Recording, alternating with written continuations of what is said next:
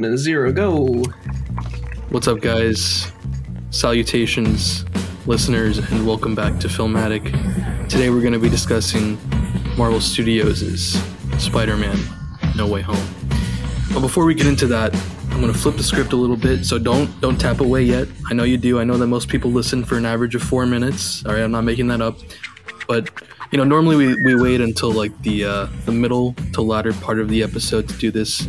But no one has claimed a prize yet, so I'm going to offer the giveaway right now, okay? I'm once again putting up my DVD, Blu-ray copy of The Suicide Squad. Whoa. Yes, one of the best movies of last year, in my opinion. I'll sign it. I won't sign it. I'll do whatever you want with it. All you have to do is like and share the latest post announcing this current episode at Filmatic Podcast on Instagram, and you'll instantly be entered. Okay. Now that we got that out of the way, let's jump into it, all right?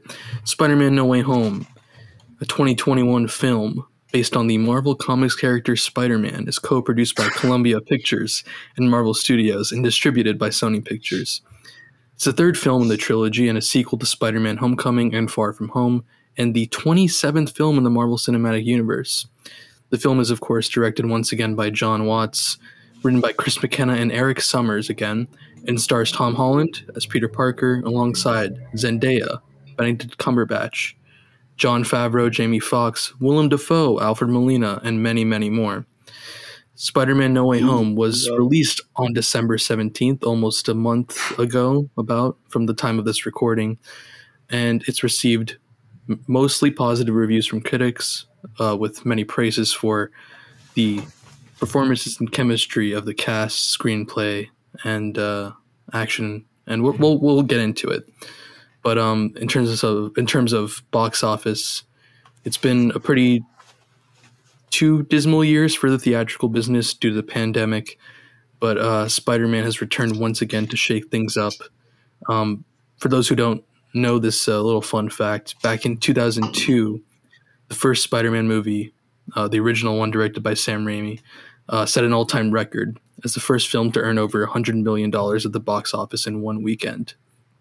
And it's kind of interesting now that it's another Spider-Man movie has come back to kind of kick off new records in this post-pandemic era.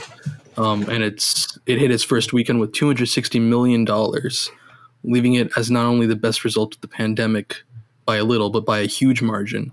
More than doubling the opening of Venom, Let There Be Carnage, which itself outperformed expectations. Furthermore, and one of the biggest records, I'd say, No Way Home was the second biggest opening weekend domestically of all time, second only to Avengers Endgame, and edging out Infinity War, once again in a pandemic. So, and it's isn't really, it like 12th biggest movie of all time or something like that? I was just getting to that. It was as of last weekend, as of this recording, the film stands at a huge $1.37 billion, making it the 12th highest grossing movie of all time. Thank you, Evan. Jesus. And it's also Sony's biggest movie ever, taking the record from Far From Home. And all of this, again, just made so much more impressive given the age of the pandemic and the upticks in the Omicron variant as we speak. So today on Filmatic, I'd like to analyze and review the film from multiple perspectives. But it should be noted, I think I speak for at least 3 of us when I say that we're viewing this as Spider-Man fans and Spider-Man lovers. But hit the sound, Mobile. Hit the sound button. Hit the sound. We have a soundboard now. Sound button. Here we go. Hit the pizza time. Hit the pizza time. Here you go. Pizza time. Let's go. Let's go. So without further ado, I'd like to introduce my guests. First up, Darian Nigro back once again. Here we are, Spider-Man No Way Home. How are you feeling, Darian? I'm hyped for the podcast. Honestly, I want to see the movie again. Really? Just hearing you give that intro made me want to watch the movie again. But yeah, I'm happy to be here. That's hype. Casey, you're here. Hello. What's up? What's going on? I am excited to talk about Spider-Man. I'm excited to eat some pizza. Oh, it's falling apart. Pretty good. I went to New York. Tried to go to Joe's Pizza, bro. It's fucked up. That's the location from the original Spider-Man. Spider-Man 2, Joe's Pizza. Cool. Line out the fucking door. I mean, Joe's Ridiculous. Pizza. Bullshit. 29-minute guarantee. It's a promise. I didn't know there were that many fans of Spider-Man 2. Maybe it had to do with the fact that it was in Times Square, but I think most of them were. It's also like I'm pretty sure Times it's Square, Spider-Man 2. I mean, the movie's coming out. True, the movie was coming out when you went, so maybe that added to it. That's crazy that you were saying like it's almost been a month. Like that's it. It literally has almost been a month since it's come 3 out. weeks, That's absurd. It's messed up. yeah, we gotta be careful here. I don't want to have an existential crisis on the podcast about time. But thank you for having me. Speaking of existential Happy to be back. Shut the fuck up, Darian. Alright? We don't want to hear it. It's a reference to the movie. This is what you do every week. Remember?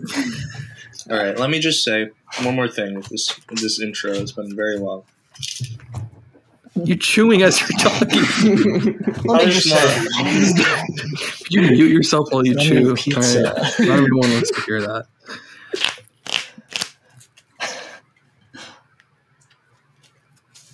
What was what? So,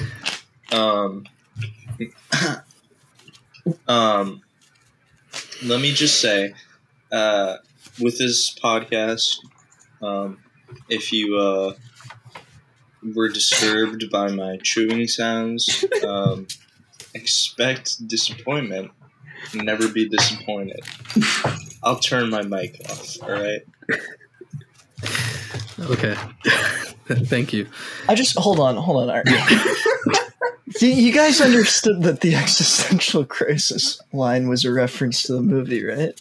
Introduce me. Yeah, we get it. We get it. My back. Fuck Oh, you. sorry, I couldn't see you, Evan. What movie are we even discussing All today? right. And also, we have Evan Lemolier back once again. Evan's going to be here as the voice in the clouds due to some technical issues. I don't want to be on video. Okay, you could just. I was trying to cover for you, but okay, that's fine. Evan's a big privacy guy, and that really segues well into our sponsor for this podcast, NordVPN. NordVPN. Nice. Evan, you actually. What's your take on this movie? What movie? Who's this So if you fucking guy? Listen, we're not going to do the same bit as the Justice League episode. We're just going to be upfront about it. Yeah, Evan has not seen that got old quick, you know. Evan has not seen the movie. He's here to Shit on it. Nah. It's too late for that, you know. It's like, shoot, it's almost 1:00 while we're recording this. I don't have the energy to defend myself, you know. I didn't see it because, I don't know, I didn't really feel like it. I saw Nightmare Alley at around the same time the Spider-Man movie came out. So I was like, you know, I don't know. I guess I was like, I had this like savior mindset where I was like, you know, oh, dude, this Guillermo del Toro movie's doing poorly. I'm going to support it by paying $10 to go see it at my local AMC. So I did that instead. I brought my cousin with me, and like he would have much rather saw Spider-Man again because he had already seen it by that point. It's the real problem. Hey, I'll probably catch it when it's on Disney Plus. I'll watch it because, like, you know, hey, I'll check it out. Might as well. I just watched Avengers Endgame finally this year, or last year, I guess, because it's 2022 now. Holy crap. You know, I'll get around to it. I will say, Evan, you probably are aware of this, but I think you're going to enjoy it a lot more than Avengers Endgame, and I think anyone else who hasn't seen it should, you know, if you're not a big Marvel person, or you're kind of skeptical because of the direction that the movies have skewed in or something like that, I think this is definitely one to go for. Same thing if you don't really like the Spider-Man movies compared to some of the older ones. I think it's it sounds very dramatic, and maybe that's why I want to say this, because it is dramatic.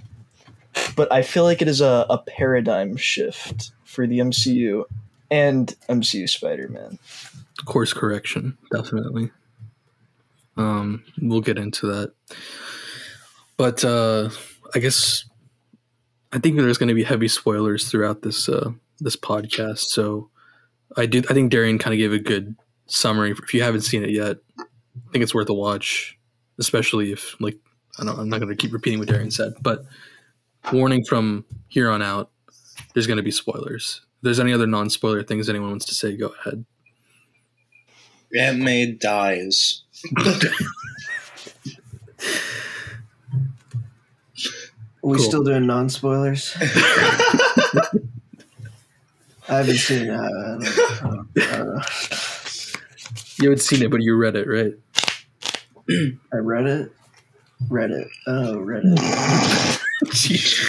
Holy shit. I get it. That was such a funny Reddit. response. Nabil, didn't you read it on Reddit like 6 months ago? No, I didn't. It's a common misconception. Oh, you mean, did I read? Yeah, I read the summary on Wikipedia a couple weeks ago. Cool. I honestly, that's the same experience as going to see it, in theaters. That's I debatable. got Shut the fuck up. Well, I mean, really, the only part I of the got movie just that as much matters out of is it. the summary. I mean, it's 2021. Who has the time to watch a movie, let alone listen to it? You know what I mean? Listen to it, like the soundtrack. It's What's the enough soundtrack to for it? watch it. But Yo, is there like a poppin' soundtrack for this movie? Anyone make any songs for this movie? Is there like a Lil Uzi Vert No Way Home movie? No, but they do use some De La Soul in the end credits, which I thought was pretty hype. yeah, it's a good Got a credits lot of choice. awareness for the It's group got, because their stuff isn't on streaming. So The Hopefully soon. soundtrack is by the guy that did all those other movies. What is the opening Incredibles. song in the beginning Michael sequence? Giacchio, blah, blah, blah. It's like something with it's kind of funky. It's got some drums in there. I like that shit. The opening scene, if you want to talk about the movie, Why? the opening scene is great. I loved it. I knew from the opening scene, I was like, this is going to be a good-ass movie. the opening scene was just kind of a continuation of the last scene in Far From Home, right? Whoa, because whoa, you whoa. have it. So what was the opening scene? I mean, shoot, it's a spoiler talk there. Just give me a summary. Shut the fuck up. Evan hasn't seen Far From Home. Yeah, wait. So he maybe we doesn't should know give what a that summary. means. We should give a little summary. It might help you guys discuss the movie more in depth. Yeah, no, it's a good device. So yeah, well, You I don't know each what you're want to gonna. take apart. Yeah, sure. Casey, you Yeah, take the where first does part it because start yeah. from? I haven't. It seen the starts second directly at the one, end but of whatever. Far From Home. It picks up exactly where that movie left off, like the same And where minute. does that one leave off? Because I haven't seen that one. Spider-Man and MJ are back in New York after the trip to who the fuck cares where.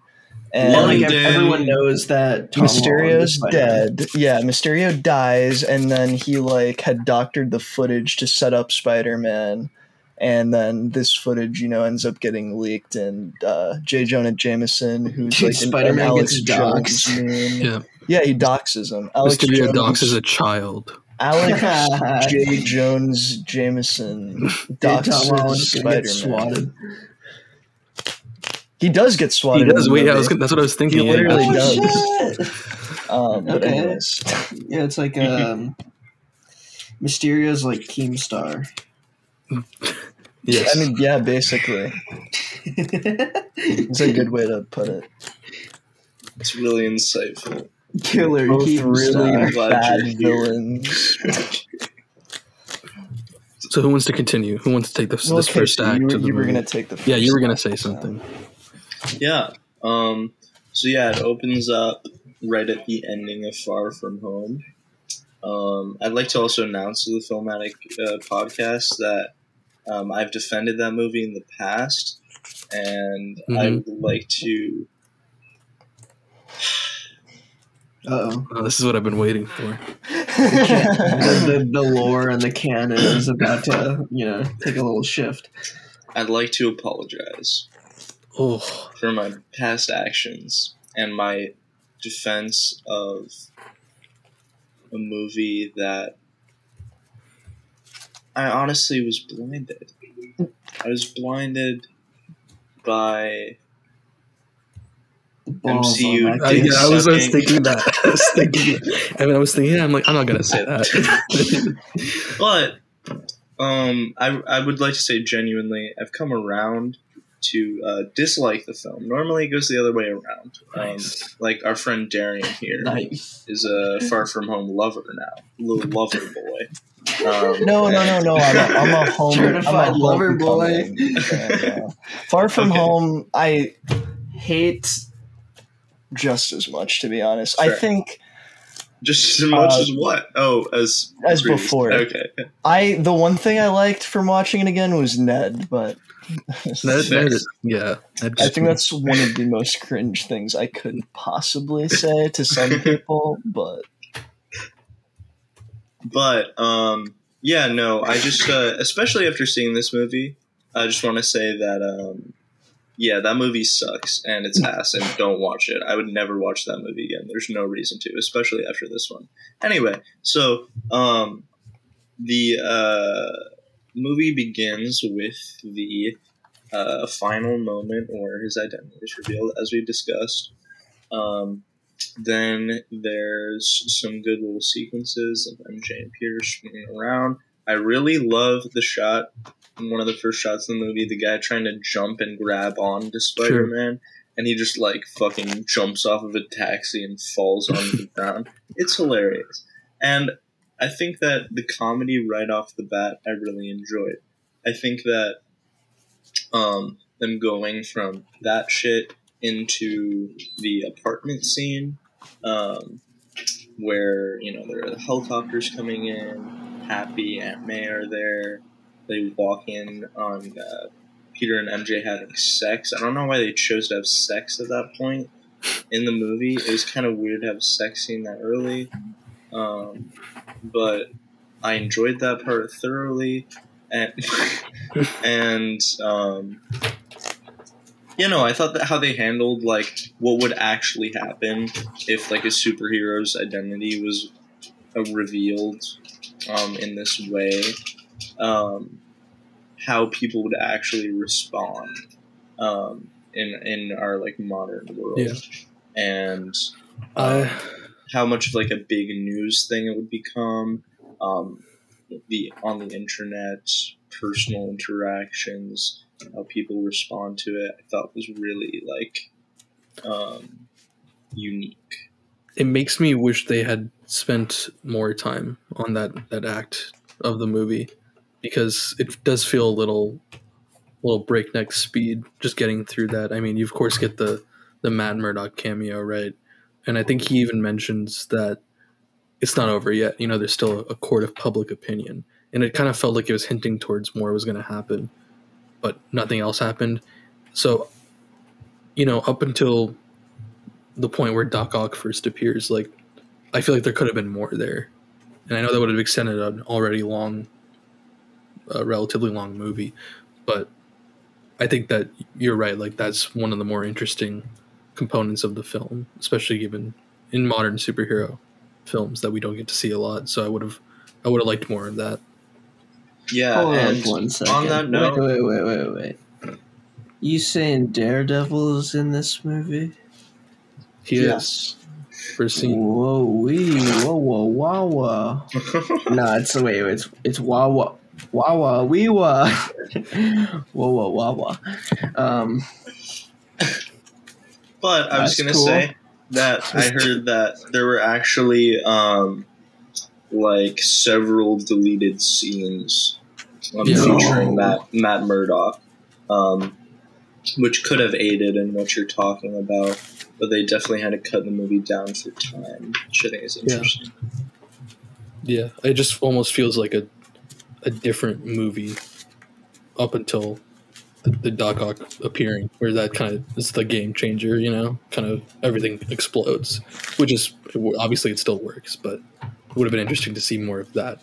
Or maybe that's what it would have been more of the movie had there not been this whole multiversal villains plot, if that hadn't panned out for rights or whatever. And that's cool to think about for sure. Planned. Yeah. Yo, can we take a quick aside? I don't know if you've done this before on the Filmatic, but how would you guys rank the Spider-Man movies? Since you guys have seen them all. Every single one of them? Yeah. I think it'd be a funny little thing to do. Probably Spider-Man 2 is the best. Is the best one. Spider-Man 1. So and I think this is something I thought we were going to get into later, but I can kind of talk about it now, is well, this movie I liked a lot. It's a good course correction. It's a fun movie. Had totally baited my nostalgia and, got me in that sense. I do feel like Spider-Man 3, for example, technically is still a better film, if that makes sense. Casey, I see you giving me some looks. I don't know. Okay, what do you think? Nabil, you cannot say that is a good film. I'm talking about compared to this. Compared to this, Spider-Man, this still has some of the MCU problems, if we're being honest, in terms of color, framing, cinematography. That's all I'm saying. I'm not saying it's trash, definitely compared to the rest of the MCU. I'm just saying that I feel like Spider-Man 3 has a very distinct beating heart, and has that because, primarily because of who wrote it and who directed it. You know what I mean? Again, it's hard to compare, but I'm just talking about in my kind of Spider-Man film ranking, especially because No Way Home is built upon those. It couldn't exist without that movie or any of the other movies, so it's kind of hard. That's very true. I guess where I love Spider-Man 3. I rewatched all of the Spider-Man movies before seeing No Way Home. And watching Spider-Man 3 is a very fun experience. I'd say a similar amount of fun that I experienced while watching No Way Home. But I guess what differentiates for me, I'll acknowledge that, maybe how it looks, No Way Home is a little more sterile and typical of MCU movies today. But as for story, pretty much everything else, this movie just kills it. It makes you actually feel something.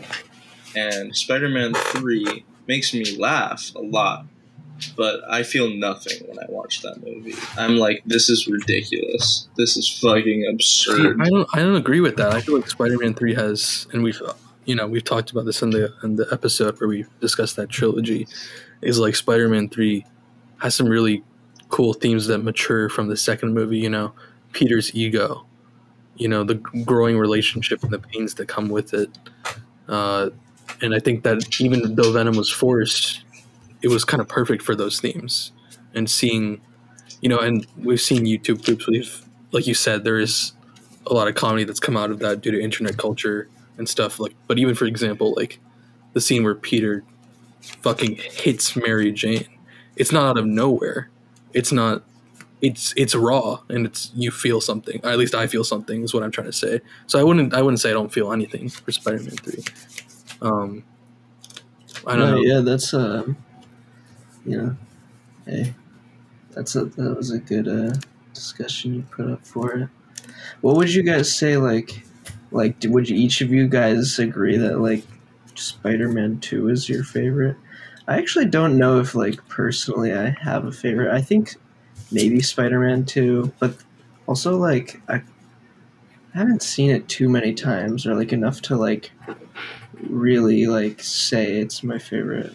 I really do like the first one. I think the first one is my personal favorite. Like, it's not like, I wouldn't say, It's like, close. Yeah. by any means it's, like, a perfect movie or anything. I don't think any of them really are. But, like, I think the most enjoyable one is probably that. Just seeing, like, that origin of Spider-Man. That was probably my favorite. I would say ranking, I'd go Spider-Man 1. This is personal. I'm not going to argue over Spider-Man 2 being above Spider-Man 1 because it's pretty close for me, but I definitely think Spider-Man 1 edges into first for me. I just fucking love the Goblin. I mean, Doc Ock is great too, don't get me wrong. It's very close, but personal preference. I'd say Spider-Man 1 in first place, Spider-Man 2 in second place. I think I might put No Way Home at third, and then Spider-Man 3, then The Amazing Spider-Man. Then I'd go Homecoming, TASM 2, Far From Home being the worst. Darian and I have the same ranking other than Spider-Man 2 and Spider-Man 1. Interesting. So 2 and 1 definitely switch places for me. Depending, like you said, just personally, like, just having a lot of attachment to seeing them growing up, and like you said, Green Goblin. Also, I feel like while Spider-Man 1 probably has more flaws than Spider-Man 2, it is the perfect origin movie to me and started the origin movie template, you know, for superhero movies. And it was just so monumental. So I can definitely respect and grapple with putting one over the other. 1 over 2, rather. So yeah, that's the ranking. Now, you brought up, someone said Doc Ock's name. Let's jump right back into this plot summary. So, where do we leave off with the plot summary? I think just Matt Murdock, right? Yeah. Who wants to keep Would you going? like me to continue? Someone else. Give it to someone else. I'll let someone else talk. All right. Anyway, so Seance. All right, so I don't know exactly where you left off. I don't remember, but basically, Matt Murdock comes in. Spider-Man evades all the legal trouble. Happy gets screwed, which I feel like they'll probably do something with in the future. But I think one really good thing about this that they get right off the bat, and I think this is, while the first part of the movie I agree does feel different, I think they're kind of using it to set up these things that remain important throughout the movie, like more like universe stuff, not necessarily like the tone or direction of the story. But like, so, Happy gets screwed. They like take like basically the government, I guess, like seizes all of the remaining Stark tech. Like Stark Industries is fucked. Pepper Potts not an option, to contact for like technology or some shit. And basically Spider-Man's got nobody. So he ends up. Well, okay, actually, let me back up. Because of all of this, as Matt Murdock said, the court of public opinion, him, MJ, and Ned don't get into MIT. And it's explicitly stated that, they weren't able to accept their application at all due to, the current state of controversy surrounding these individuals. And Spider-Man then, with no one else to turn to, decides to go to Doctor Strange. And he's like, you want to go back in time and make it so that this didn't happen because it's hurting people other than me? And Doctor Strange is like, I can't. I don't have the time stone. But I can make everyone forget that you were Spider-Man, or Spider-Man was Peter Parker. So they decide to go through with that. And then at the last minute, while the spell is being cast, as you've probably seen in the trailer, Spider-Man Peter Parker is like, well, what about MJ? Like that, like would she even be my girlfriend if she forgot I was Spider-Man? And Doctor Strange's like, I don't know, stop messing with the spell. And then he's like, what about Ned? What about Happy and Aunt May? And which I feel like is like a. Go ahead. I feel like it comes off a lot better in the movie than in the trailer. It doesn't like. Yeah. I liked it more seeing it in the theater. I was like, okay, this isn't as stupid as the way it seemed in the trailer. And also Doctor Strange being told by Wong, which if you've seen the trailer in that Wong tells him not to cast the spell, that immediately was like, this feels really forced and weird. That just doesn't happen in the movie. This is just a fake scene for the trailer. So I don't know. I personally liked the process, and I think it makes sense that he was like, yes, please fix this. Like, I'll do anything, and doesn't really understand the concept of casting a spell, so then tries to go back on it and messes it up.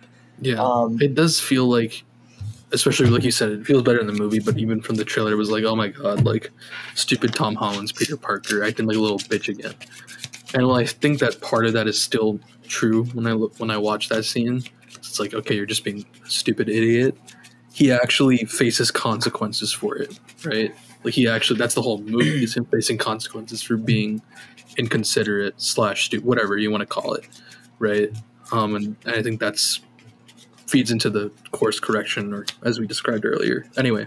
Also, I don't want to say this to defend Far From Home, but really, all of this is him facing the consequences of Far From Home, if you think about it, because the glasses. He decides to give the glasses to Mysterio, which enables all of this to happen, and then instead of,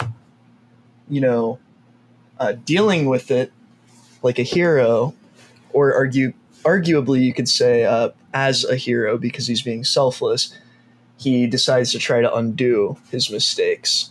And then there's more consequences, like you said. So after that point, basically the spell doesn't work, and Doctor Strange is like, I had to contain it in this thing. And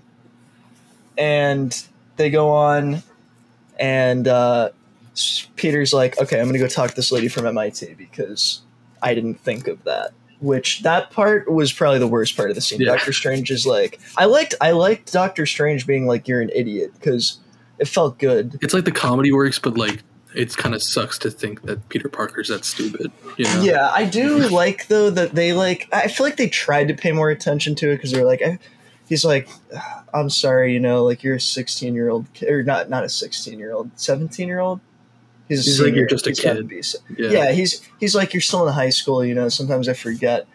And then he's like, you didn't even ask the college? You're an idiot. Get out of here. Like, you tampered with this, and you didn't even try first. So then Peter goes to try to talk to this lady from MIT, and that's when Doc Ock appears on the bridge. He has to save her. I think we can use this as a point to discuss, that scene more generally, if you guys would want to, because it's a pretty big highlight. Yeah. I think preemptively, and you're going to be hearing a lot of this in the podcast, I think from all of us, especially me, is just like the standouts. I mean, it's absurd to me how well Alfred Molina and Willem Dafoe stepped back into their roles, and how, in hand with that, the screenwriters wrote their lines. It felt exactly like them. You know what I mean? And as a fan and as a Spider-Man lover, it was so just hype just to hear him be like, and I know that this has actually gotten some flack from some reviews I've seen. It's just like, oh, well, it's just nostalgia baiting and it's using the same lines again just to fucking make fans cheer. And there's a whole conversation about that too, which we can have. But I mean, it's like the power of the sun in the palm of my hand, and what have you done with my machine? I don't know. I don't know. Maybe I fell right for the bait. I will say that's like that's one of the things that like worries me the most going into it. Like I guess I'm kind of worried how they are going to treat those characters from the old movies that were so interesting. And I want to know like from you guys how, and like what kind of aspects of it, maybe like their performance or their lines, like that makes it, worth it in your guys' minds. I want to really quickly step in and say, I'm very on the edge of my seat to talk about this. but I think it would be better if we finish discussing the scene really quick so that we can also include Willem Dafoe because he's involved in the second half of the scene. Are we getting ahead of ourselves? Well, I think that Willem Dafoe and Doc Ock, specifically in regards to your question, Evan, I was worried about that also. Yeah, that was my But I biggest want to worry. give some context of what happens in this scene because it already starts to show how they handle what you're talking about. Oh, okay. One specific thing at the end of the scene I really liked regarding. Well, you can go ahead and character. just do the scene then, if you Yeah, want. Yeah, So so I one mean, buttons. really, if you want to get into it, it's like a big CGI fight, I guess. But like, it's a pretty good one. Doc Ock like uses the fucking like stabby thing in the end of the tentacles, which I thought was cool. Small attention to detail, you know. They didn't have to reuse that. It's not like an iconic Doc Ock thing. Yeah, outside they really of didn't the have movie. to. So I liked that. He ends up, you know, going to stab Peter, and like the nanotech gets on him. Basically, the helmet has to like move down to stop Peter from getting stabbed, which reveals that he doesn't recognize Peter Parker, and he's like, "What's going on?" And since he's absorbed all the nanotechnology, you know, I think. Okay, listen. I think a lot of people might not like this, and I get why. But I think it works well enough in the context of what the movie needs to do this early on. And I think it logically makes sense that this is able to happen is like the nanobots like fucking are paired to Peter's suit. So he is able to like sync with them and they're like inside of Doc Ock's arms. So he's able to like stop him from fucking killing everyone and go save this lady. And then right as that concludes, Green Goblin flies in, throws a pumpkin bomb, but then they're warped to Doctor Strange's. It's like underneath the sanctum. I forget the name for it. What is it called? It's The crypt. yeah, the crypt. Yes, and I don't know exactly. You're gonna have to refresh my memory here, but basically, at this point, you find out that Doctor Strange is like, yeah, the spell like fucked up, and I already had to go like capture the lizard, and now this guy.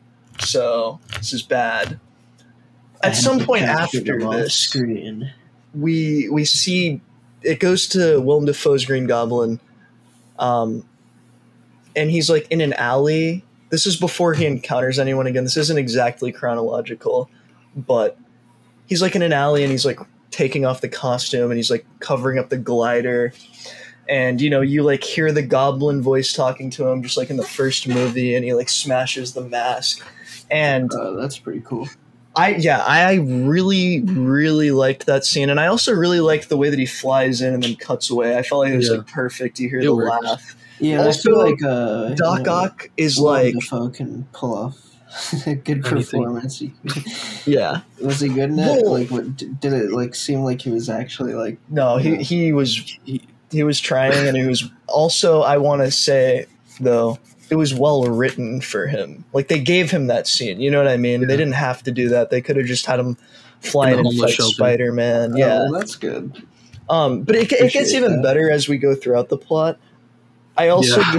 I really liked that Doc Ock in that scene like references that he knows who Norman Osborn was and knew what happened to him prior to the events of Spider-Man 2. And they don't just like use it once as like I know who Norman Osborn is. Like I feel Well, like he they like actually, says it to him, like he's like, "Oh, you're the fool who turned himself into a monster." Like there's a Yeah. lot of stuff like that where they're actually like talking to each other, and it actually builds the worlds of the Raimi universes in between movies, and it doesn't feel out of place. You know, and it like feels it makes like sense. actually thoughtful. It feels like not just like like references and like, Right. you know, fan service. It doesn't Because really feel like Especially there's a big scene when they're all in the crypt or prison or whatever together, where they're it's kind of giving the audience the contextualization if they don't remember what happened in those movies. It's like, oh, who's this guy? What happened to him? But the conversation they're having actually feels natural. It doesn't feel like it's just throwing exposition at you. It and actually it also makes sense. does the very important job of explaining Like, why is Doc Ock trying to kill Peter Parker / Spider-Man after the ending of Spider-Man 2, where he had a change of heart and saved the city and sacrificed himself? He's like basically been brought in from a point as he recounts what he last remembers, before appearing in the city. He's been brought in from the point before Peter was able to convince him, that what he was doing was wrong. So the arms are in control of him, and like it makes sense. They don't devalue his arc at the end of the movie, which I think is what I was afraid of that. And I think I shouldn't note that firsthand. Is like, as much as I'm gushing about a lot of these things, it's like I did not have high hopes going in for like I was excited to see the movie, but I had a very large part of myself, especially after those last two movies and knowing the MCU and how I feel about a lot of it, that they were going to ruin some of my favorite characters, but they didn't. And I think that's why I also feel so strongly about it. And I don't think, honestly, like, yeah, maybe to people like us, they did have to like explain that to show that they're not invalidating the arc of the character. But I feel like they didn't really have to do that. I feel like they could have gotten away with just being like, yeah, he's fighting Spider-Man. It's Doc Ock. It's a villain. Whatever. Here he is. Yeah. Like they could have just been like, oh, where am I? And all that. Like they didn't have to have a whole scene where they actually built that and story. I mean, not only that, but they go much farther beyond just like respecting the other movies and the characters.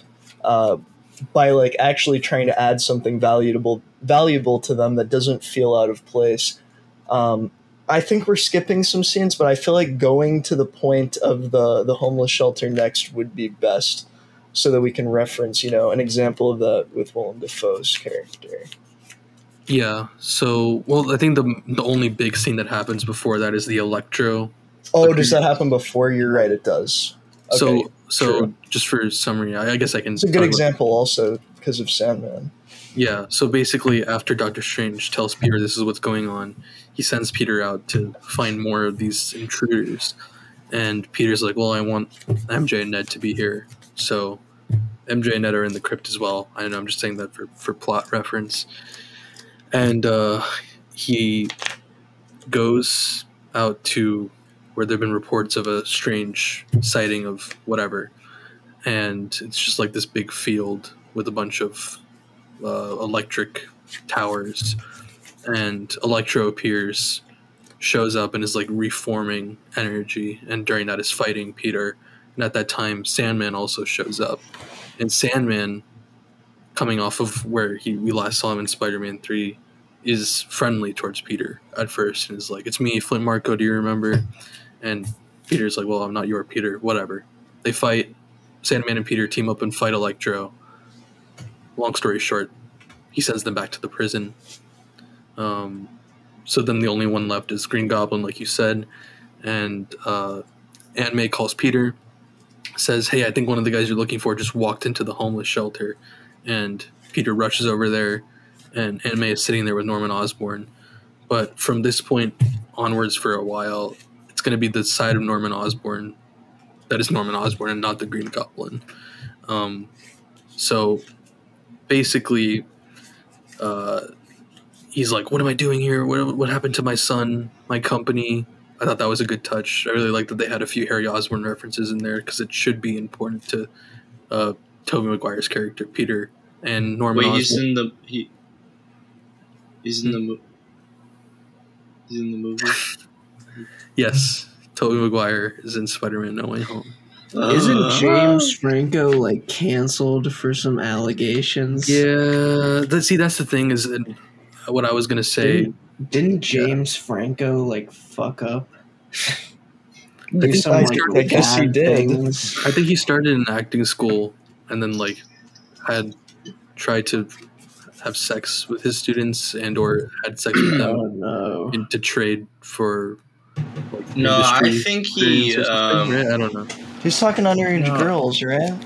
Yeah, I think there was something about like him having sex with a dolphin.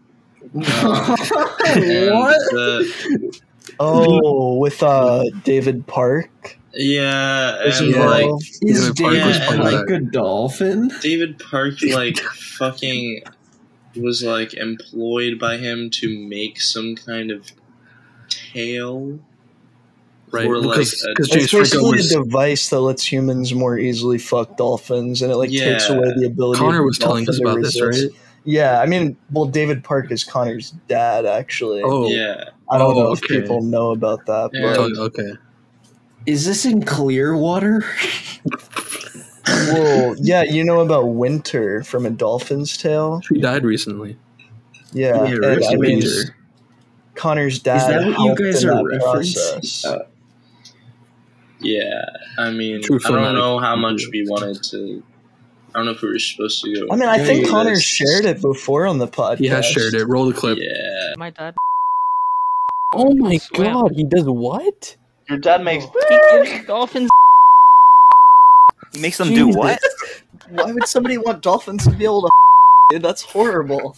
Okay, frankly, Connor. Did you guys hear that? He clearly shared it before. I'm sorry Shocking. for bringing this up, David. All right. Well, back to the Anyway, movie. Can we get like a So response? James Franco's canceled. Obviously, he's not in the movie, but I think it's video still from good. David Park. Yeah, don't interrupt Yeah, me. David Park, if you're out there, feel free to respond to us. Yeah, we need to get like a David Park response video where David he's like Park reacting to responds. like David Casey's Park like cameo. apology, David Park and he's reacts. like, "Oh, it's okay, it's okay. Don't worry, Casey. I forgive you." You're right. I did. Says like a prayer or something. Yes, you're right. James Franco is canceled. Hence, I think a big reason why he didn't appear in this movie, because I feel like there would have been a lot of thematic value to him being the sixth member of the Sinister Six. Of course, we only get 5 villains in the movie. Fuck the lizard, bro. Get him out of this movie. The lizard. Oh wait, I do want to talk about shafted the lizard. Though. They shafted the lizard and made him a joke, which I kind of get, like sort of get, in terms of like how much there is going on. But also, he doesn't even sound like him. He has like a weird posh British accent, and like I don't know, it just seems weird. It seems like a much more sophisticated version of the lizard. What I wanted to say, Nabil, is this is just very speculative, okay? And it's kind of a non sequitur in regards to what we're talking about, aside from the fact that it's related to this character. But they leave like this ambiguity of like when the lizard came to this timeline, right? And he doesn't die in The Amazing Spider-Man, in case anyone didn't remember. Well, there's a that pretty movie. funny line in the movie. Well, it's not supposed to be funny, but I thought it was funny. They're all talking about how they died or if they died or not. And then at the end of the conversation, right before Doctor Strange comes in and causes the next scene to start, the lizard's like, "Tell me, Mac." I can't do the voice, but he's a stupid British accent that sounds really like stereotypically bad. And he's like, "Max, do you know if I died?" And then no one answers him, and then the next scene starts. Yeah. I laughed at it because it was just the timing is so funny. Well, it's like I don't know. Like he doesn't die, obviously, but I don't think that there's no possible way he's being brought in from the Amazing Spider-Man 1 movie at any point, right? Because throughout that movie, he constantly like reverts back to his human form until he is like, eventually stopped. And like I don't know if you guys remember, but he has to like go re-administer the serum. None of that happens throughout this movie. Yeah, you could say like, oh yeah, because it wouldn't make sense that he's able to do that, and like they didn't want to fucking have him retransform and all of this stuff during the movie. Whatever.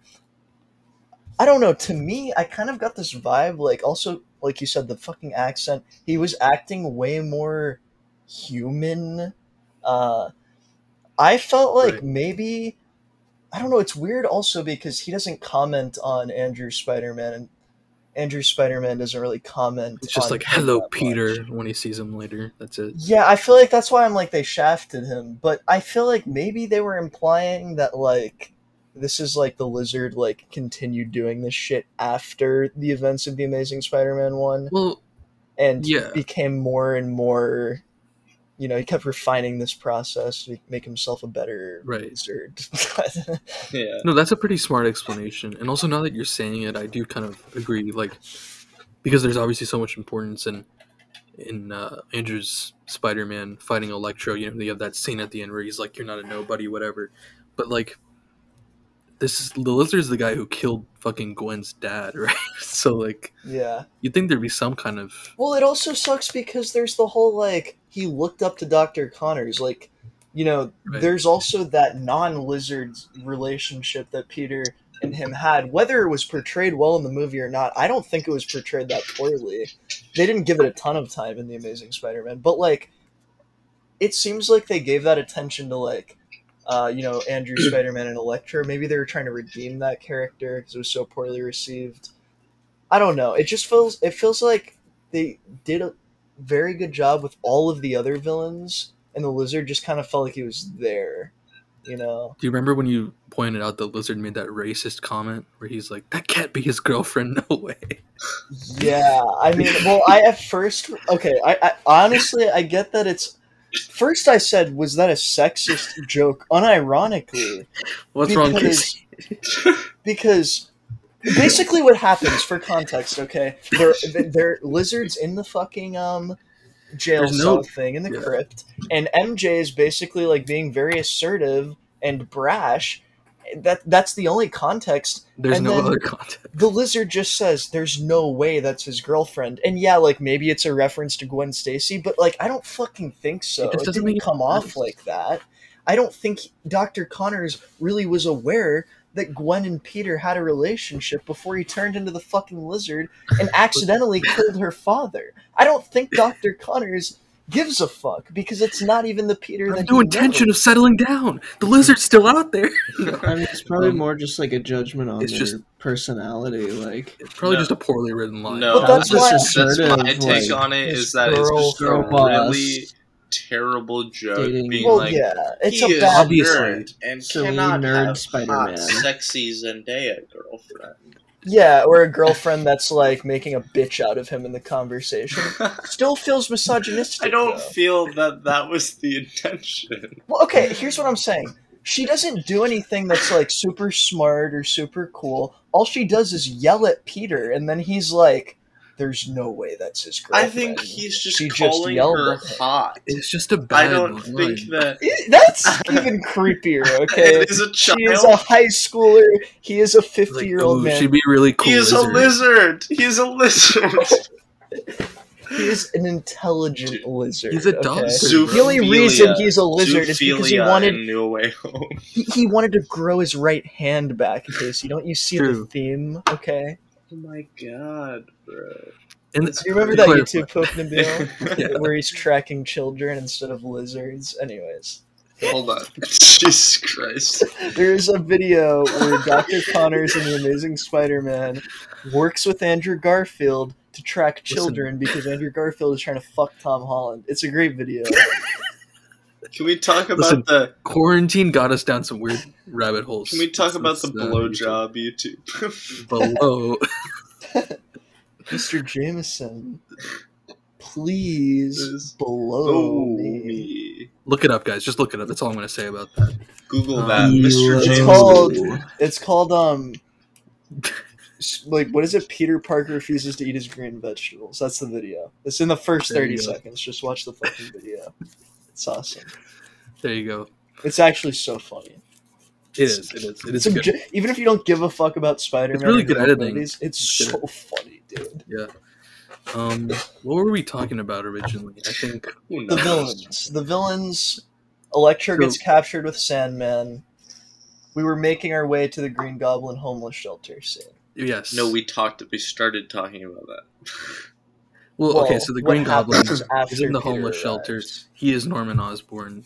He is at least acting like the Green Goblin is not there presently. And Aunt May tells Peter, well, Peter's like, I gotta send these guys back, I gotta send them back to their universes. And Aunt May's like, well, is that really what you want? Or no, is it the right, basically asking him, is it the right thing to do? To send them back because Peter says it's what's best for him. He can get the help he needs in his universe. Or there you go. Yeah. He can get the help he needs where he came from. Like, basically, we need to send him back. That's what's best for him, not me. And then Aunt May's like, is it really best for him? Or is it just what's easiest for you? Mm-hmm. And I think that Willem Dafoe's performance in the scene was really good. He was very, like, scared. He talked about Stealing how... donuts.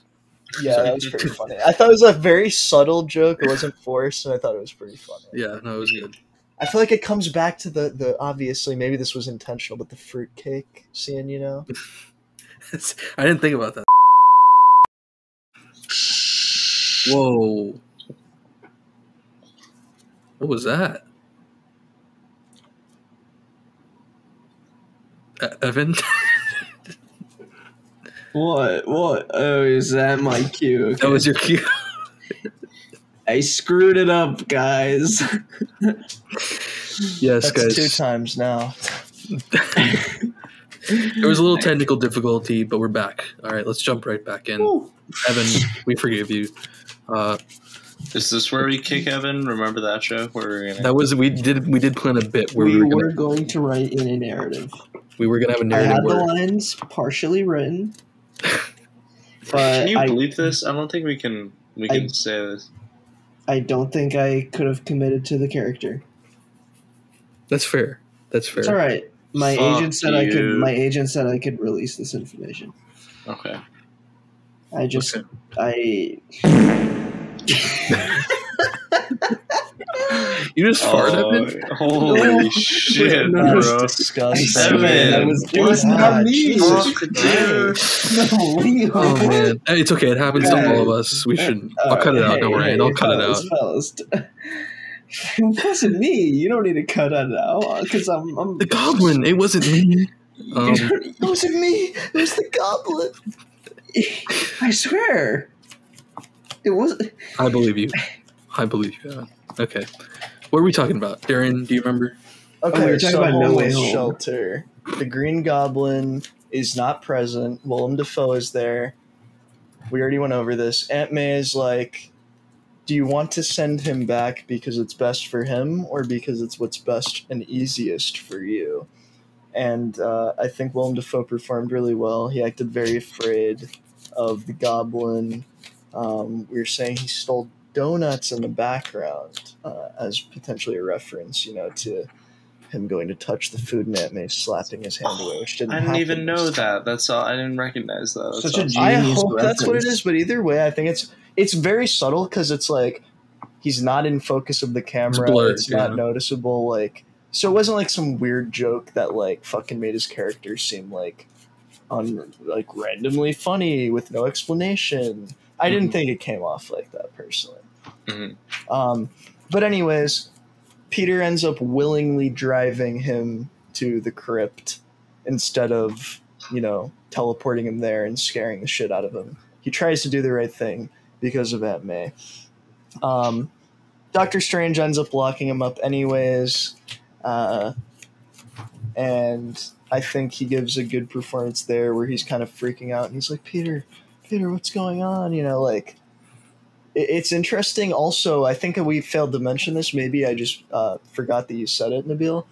But I think in the context of, him saying stuff like that to Peter and being afraid and kind of like trusting him and relying on him, it's a big thing that happens because from the get-go, when he goes to the homeless shelter, he tells Peter, or maybe Aunt May tells Peter, like, he came here because Spider-Man was part of the advertising for the shelter, which is a thing in Far From Home.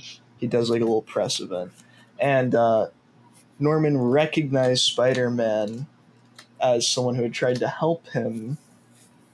And, therefore, it's like he very clearly is struggling with the duality of this, goblin persona. And I don't know, I think it creates an interesting dynamic between Tom Holland's Spider-Man and him, which otherwise would seemingly not exist at all because he doesn't know him. And I think it kind of sets him up to be the main villain of the movie in a lot of ways. Right. Yeah, I'd agree with that. And okay, so right after that, like you said, he gets teleported to the prison, and we get the line that's revered by Can many. you say it? Who You know? wants to? I'm something of a scientist myself. What'd you guys think of that line? Corny? I No. didn't think it was corny. I thought it was funny. They were talking about science at the time. 'Cause, I mean, it fits the thing. It's on the It's gut. perfect. It's literally something he said before, like as a character. Yeah. He clearly likes touting the fact that he's smart and does science, you know. I also think that's something that they like. I think they kept like small parts of the characters that are like important and felt nice, like when Peter addresses him as Mr. Osborn, he's like Dr. Osborn, you know, like it. And you know, he in this same scene exchanges words with Doc Ock, goes further into the whole thing where Doc Ock's like, you know, like you end up, you know, you did this to yourself and you end up dying, you know, like I'm not gonna listen to you. I don't want to get help. You know, you're the one that got yourself into this in the first place, so to speak. So, yeah, and I wanted to bring that up also because there was an interview that was published on discussingfilm.net. It was an interview with the writers of the film, and I just want to read a little quote here. So the question is, I think you guys had some fun with throwing in old lines and callbacks from previous Spider-Man films for the fans. How did you decide which of these nods you were going to feature and how to use them right? And one of the writers of the two, Eric Summers, says, quote, "It's a balancing act because we love those previous movies, the Sam Raimi and Mark Webb's ones, and we want to pay homage to them and make the fans happy. But you don't want to just do lazy fan service for its own sake because it'll ring false at some point. It's a balancing act, and at every point, again, you have to be thinking about the story. So if you really want to hear this villain say the line that he said in that other movie, you can't let that drive you in terms of finding a moment for that. If you go looking for that and you spend all this time, you're going to end up writing some scene that maybe doesn't even need to be in the film." So, end quote. And I think that really kind of, it's good to have an assurance that that's not what's being seeked out for the sake of seeking it out. So I just wanted to mention that because I read it. So, and I think it comes off that way, as I've said multiple times. But I agree. I think they succeed. Yeah. So, again, moving forward, the plot. What happens? So, in that scene, okay, so that's when Peter grabs the box from Doctor Strange, and we get this big, probably the most promoted fight in the movie's promotion. The fight between Doctor Strange and Spider-Man for the box. What did you guys think of that? Fucking awesome. Yeah, good fight scene. I like the Doctor Strange visuals still, even if they're fucking have already been used before. Again, in only one Doctor Strange movie. I don't know if maybe I might have had this conversation with one of you guys, actually, being Nabila or Casey, so not to come off as kind of aggressive. But after seeing it, I was like, I don't really care if we've seen like mirror dimension effect before. Like, I think it still looks sick. They haven't done it that much. And it's like a pretty unique visual style. I think it's fun to watch, and it makes sense. Doctor Strange is fucking literally manipulating reality. Like, how else are you going to show it in a cool way? Yeah, I agree. I think it's like, I don't know. I feel like there's so many things that you can just write off as like, oh, classic fucking MCU. Cool fight scene on a fucking green screen set where neither of the actors are even there. But like, maybe this isn't a great comparison, but it's just like, I feel like they do it very well compared to other MCU movies. Like, I think of like the ending fight scene in Black Panther, which is one of the worst things I've ever seen in my life. Even the Endgame ending fight. Yeah. In many ways, yeah. Like, background-wise. Yeah. Like, it's just like the green screen kind of just sucks. Yeah. May as well be a black fucking wall behind. I mean, I even saw a shot recently on Twitter where someone's posting like, oh, remember when this happened in the movie? And it's like Cap holding the shield and hammer. And if you look at it for more than 5 seconds, it just looks like a terrible shot because of the background, because of the lighting. Like, you can just tell that that's in front of a fucking blue screen. It's like riding on the moment of like, oh, Cap's holding the hammer. This scene could have easily just ridden on like Doctor Strange is fighting Spider-Man. But they did cool shit with it, like the fucking portal and the webs. knocking That was really him cool. out of his body into the astral plane. Even when they're on the, sorry. I was just gonna say, the spider sense thing. Yes, the spider sense. That was cool. Because I did think seeing that in the trailer. I was thinking like, oh, how is he gonna get the fuck out of that? You can't escape that when you get fucking kicked out of your fucking body. But the fact that they use spider sense, that feels very comic book to me. You know what I mean? Like yeah, I mean, I think this has been kind of covered by other people. Maybe we talked about it personally, Nabil. But it's like an interesting reference, to like how Spider-Man's spider sense is supposed to have something to do with the web of the multiverse. Very comic book tier thing, but like I think it's cool. Yeah. Like there's more significance to it, Yeah. Yeah, and even there was one part. What I was gonna say is when they're fighting on the train in the Grand Canyon mirror dimension scheme thing, where there's like first they do the endless portal thing, where there's a portal above him and below him, and he's falling through it infinitely, which is pretty cool to see. But also like that he shoots a web up through it, so it connects to him, but also connects to the box. I think you know what I'm talking about. Yeah. Like, and now that I'm thinking about it, there were a lot of creative things in that actually. Also, I wanted to say, minor gripe that I thought at first in the movie and during the trailer is I'm like, why are they fighting the Grand Canyon? Because I'm always like, I don't know, I always just want to see Spider-Man fight New York. And I liked when the city was morphing and shit. But I realized that they were trying to make it so that Doctor Strange was trapped somewhere very far away without his sling ring so he could not get back, right? So like... Right. And I think I liked that they wrote him off at a certain point in the movie pretty early. Well, they don't have a choice, right? That's fair. It's like the Superman problem, right? Yeah. Given such an overpowered character. Also, just, that is probably the main component of it.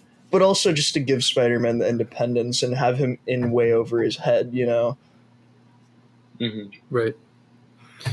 I think, also something to note that I didn't actually know as part of the deal until I was reading more about this movie is that they had to put, so as part of the Marvel Sony deal and the fact that like Sony gains one over and Marvel gains one, what I mean by that is like, for example, with these movies, like a clause in the deal is that when there's a Spider-Man movie, there has to be one Marvel character in it, which is why we've had Iron Man and why Doctor Strange had to appear in this movie. And I just didn't know that was a requirement, so I just thought that was interesting to bring up. It's not just something that's it's not a speculation anymore. It's literally being forced. And I do think they made it work. Yeah. I do think they made it work for this, for all the reasons we've said, but I didn't know that was a requirement.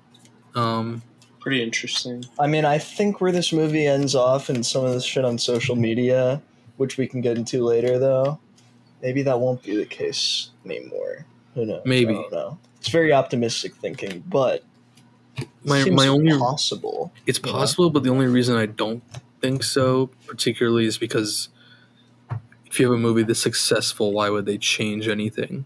You know what I mean? That's fair. Like, just profit-wise. But I guess we'll see, and we'll talk about that. So they have the little fight. Spider-Man wins by using math. What'd you guys think of that line? Where he's like, what's more Spider-Man magic?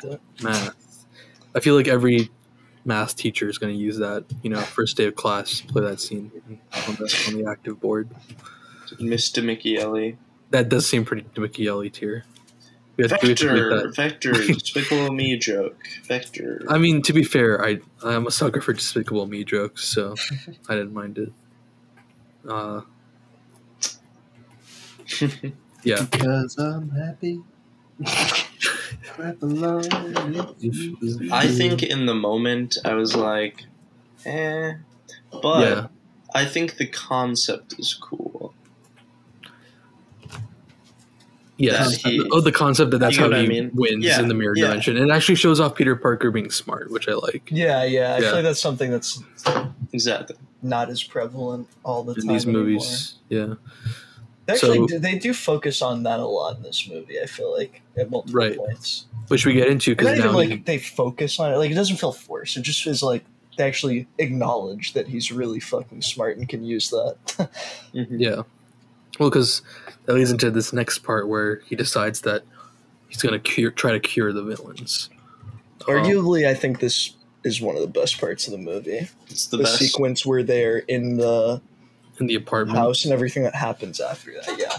It's It definitely a really, turning point. it really shows the true like alpha brain of Spider-Man.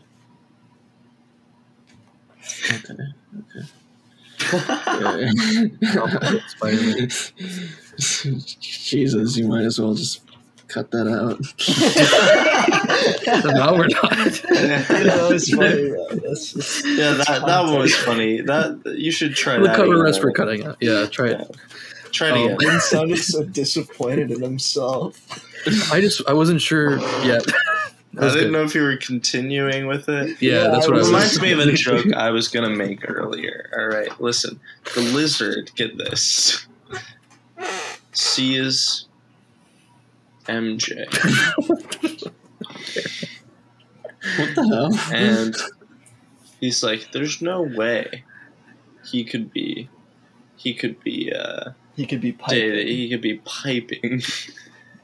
Peter, wait, fuck. He could be. What am I? The lizard's like, Hold on. no way I could be piping Peter. No way. The lizard is an alpha male, alright? His whole gimmick is wanting to become a better than human, alright? You could possibly say he's a super lizard, alright? He sees twink Peter Parker, a simp male human. A simp alpha male. And it's like, human. there's no way Zendaya could be dating this simp when I am this. Oh my I god. don't know how to make it stop. There we go. I didn't know you Nabil's- played drums, Evan. That was not me. Oh yeah, Evan's giving us our live sound He's sound shy. effects. He's shy about it. That was Nabil's industrial music. I don't Could have we sound. hear? Could we hear Evan's other sound Nabil's effects? solo Wait, career. Evan, do the other sound you're good at making. Oh, dude. That was a Dude, wet what one. the fuck? I can smell it from over here, bro. Yeah, dude. Come on. Dude, what At is least filmatic mute your mic, commentary, bro? Making fart jokes. Yeah. Okay. To be fair, this is a better fart joke than the one you guys came up with. Okay. What's the Hey, no? there's nothing- No, that nothing would have better been than a fart great. You know, the 4 Cut hour this fart out. joke. Cut this out. I want to say it. Cut this out. Darian, while you were not on the call, we were saying that we should somehow find a way to not fucking cutting this out. record audio with the. I heard about this. I heard about We it. want to put. You did? Yeah. Evan told. explained the scheme Oh, okay, to me. okay. You might have been in the bathroom. Yeah, that's fair. If we put fucking. I can't find it. The You know, they specific say name that of like it. fart Could you jokes give are me the the specific funniest name, types Evan? of jokes ever. I want everyone who's 3 watching hours this of podcast. silence interrupted randomly by a reverb fart sound effect. I think that's By a very loud close to the title. reverb fart. And I. Yeah. See, And- thank you. Yeah. we have some. You want to just tag in Audience Jude real members quick, here. Casey? I can I tag think in you're Jude. struggling. Jude. Okay. So, Casey, you're struggling to make every joke you want. Well, Darian tries to make you choose. Filmatic, we don't have to choose. Choose. Jude can come in and talk about how they didn't like the movie as much as we do. My point is, what is Filmatic now? All right, fart jokes and Marvel movies. Ironic that Casey interrupts himself with a fart Yo, while Casey, dissing Evan for that farting. pizza must have got you right time. where it counts. Pizza time. Pizza time. Post pizza time. That's Can you somehow put the pizza time and Worst time fart to sound do a effect at the podcast. same time? And try. Doesn't me a Remember that one, second. Nabil? Pizza time. Stinks, doesn't it? It's so good. Stings, doesn't it? Yeah. I agree. Yeah, so Alright. how does this movie end? Right? We're near the end, right? No. No. We're literally like in the first act, I'd say. Maybe the second. We're in We're- the second act. We're in the the second beginning act. of the second. We haven't I'd say. even got to the other Spider-Man. Are they in the movie or not? Who knows? All right, let's go. Shit. On beat. Nabil with his whack ass sound bites. Not quite my tempo, Nabil. Let's try that again. All right. So the second act, they're in the apartment. Peter decides he's going to cure all the villains and give them a second chance, as May has inspired him. So what's the order here? He cures. Doc I Ock. think that also the villains have agreed to it at this point, right? They've all unanimously, not unanimously, but a lot of them have been like. I think. Well, Lizard stays in the truck. Yeah, Goblin's like, I'm down. I could help. I'm something of a smart. scientist. Yeah. Doc Ock is like, you're gonna get us all killed. You're an idiot. I don't want anything to do with you. Which people. fits perfectly with Doc Ock. Electro is like, I don't think I want to do this, but I'll He trust you. reluctantly agrees, yeah. And then Sandman Lizard's just wants to like- go home. Yeah, and then I think Lizard is the one that says like, oh, so either we die or we do Go with whatever you you. want. Yeah, We're not really much of a choice, yeah. which I think is mainly why they all go willingly. Just I so, like Doc just so it Ock's doesn't line, yeah. seem like it's stupid to anyone. Who I like hasn't Doc seen it. Ock's line. Again, this fits so in line with Doc Ock. It's just when he's like, you mean fix? Like a dog? No thanks. Yeah. You know, like I said, it's all perfect. I don't think there's any lines from Molina or Defoe that didn't fit their character. I liked the Aunt May Doc Ock interaction. They put a little something in there. The actor, Right, because, actors. in the comics, They Doc Ock, fuck. they do. They do I fucking feel like there was chemistry in that very short exchange. Yeah, it was kind of weird Joke was when they mixed. had The like joke was they had like the tentacle go up Aunt May's and then like Jesus. No way. yeah, it's pretty crazy. yes way. You should have watched the movie. How did the theater react to that one? Well, A lot of people came. yeah, Sorry. a lot of people came. I cheered, and then when it kind of They Jesus. did This like was- this internal shot. It's CG, but it's still cool. How did the kids I'm react? wondering if anybody. This is a little inside joke for anybody who's watching from Pineview School in Osprey, Florida. Oh God, I have to censor all of this. Were you gonna make a joke? Am I detecting? I think we're. You don't know what this losing joke it. is? You're gonna have to bleep this. Just bleep me doing this with my hand, and maybe unbleep a word like maybe. Okay, all right, understood. We'll do. Don't. Oh, hold on, wait. I don't think they're gonna give a fuck. No one's gonna see. I don't think we should leave it. If you just do Doctor that- covers. What's Dr. gonna do? Unironically, Jesus, this is off the rails. you shouldn't have talked about it so openly Yeah. if you didn't want people to joke about it. Also, know that this is off the rails due to Mr. Casey. What does Filmatic come to? All right, Listen. you did this. Listen, It's your fault. I'm sorry for talking about the various sex scenes in this movie that I didn't know they would be presenting in front of children, bro. It was too far for me. Marvel's gone too far this time. Did you don't know what come to though? say. That's the shocker of it all. You know? Shocker? Wait, Shocker was in Homecoming. Wait, is that an Easter egg? The shocker is walking into Spider-Man No Way Home, expecting to have a good time and relive your childhood and walking out with cum in your pants. So Peter successfully cures Dr. Octopus, fixes his inhibitor chip, and then we get this cool scene, probably one of the coolest scenes in the movie, with the spider sense scene, right? All of a sudden... Wait, can I back up real quick? Yeah. I think also a very good scene was seeing Norman work with Peter and, like, compliment him. I mean, he offers him a job like he did Tobey Maguire in Spider-Man 1. Yeah, also at this point, Norman has worked on a cure for himself, or currently is, just for reference. Right. And, so yeah, the spider sense scene, you get that awesome Raimi tiered dolly shot, which also has been acknowledged in interviews, I should say. They talk about how John Watts used a lot of those cues. So you see it widen out. He's walking around. You see all the villains following him in the background.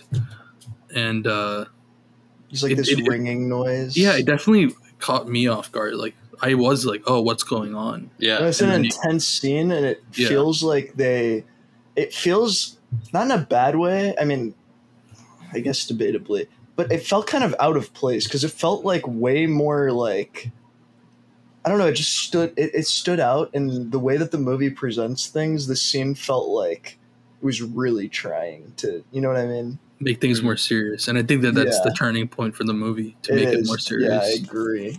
Right, From there on out, it's fucking crazy. We find out that Norman is gone. Norman's on sabbatical, and if you will, and Green Goblin is here. And so, I mean, what do you guys think of that? What do you guys think about what's about to happen? Fucking awesome, bro. I think I agree that scene specifically. I don't think it was like, I don't know, maybe some people read it as like, oh, obviously the Green Goblin is gonna come back. Yeah, and like they do a good job of making you forget about it. Yeah, well, they foreshadow it right before in a good way, though. Also, I will say, I mean, I think they want you to know it's coming, because remember, you know, like Doc Ock is talking to him while he's working on the cure, and he's like, "This is great, Norman. Once you finish it, it'll just be you. No more darker half." Yeah, it's like, and Norman, just me. Yeah, it's like the very distinct like goblin voice, which I thought was awesome. And then this happens like right after, so I guess it's not necessarily foreshadowing. It kind of is, though. I think there's seconds of dialogue between that and the spider sense scene. And then we have one of the best, probably the best Spider-Man fight scene in this trilogy. By far. One of the best Spider-Man fight scenes of all time. I think it is up there with the original Goblin fight scene in the way that it's like choreographed and the way they present Willem Dafoe. If you fucking spine buster Spider-Man through 5 fucking stories, if you powerbomb his ass through a floor, are you fucking kidding me?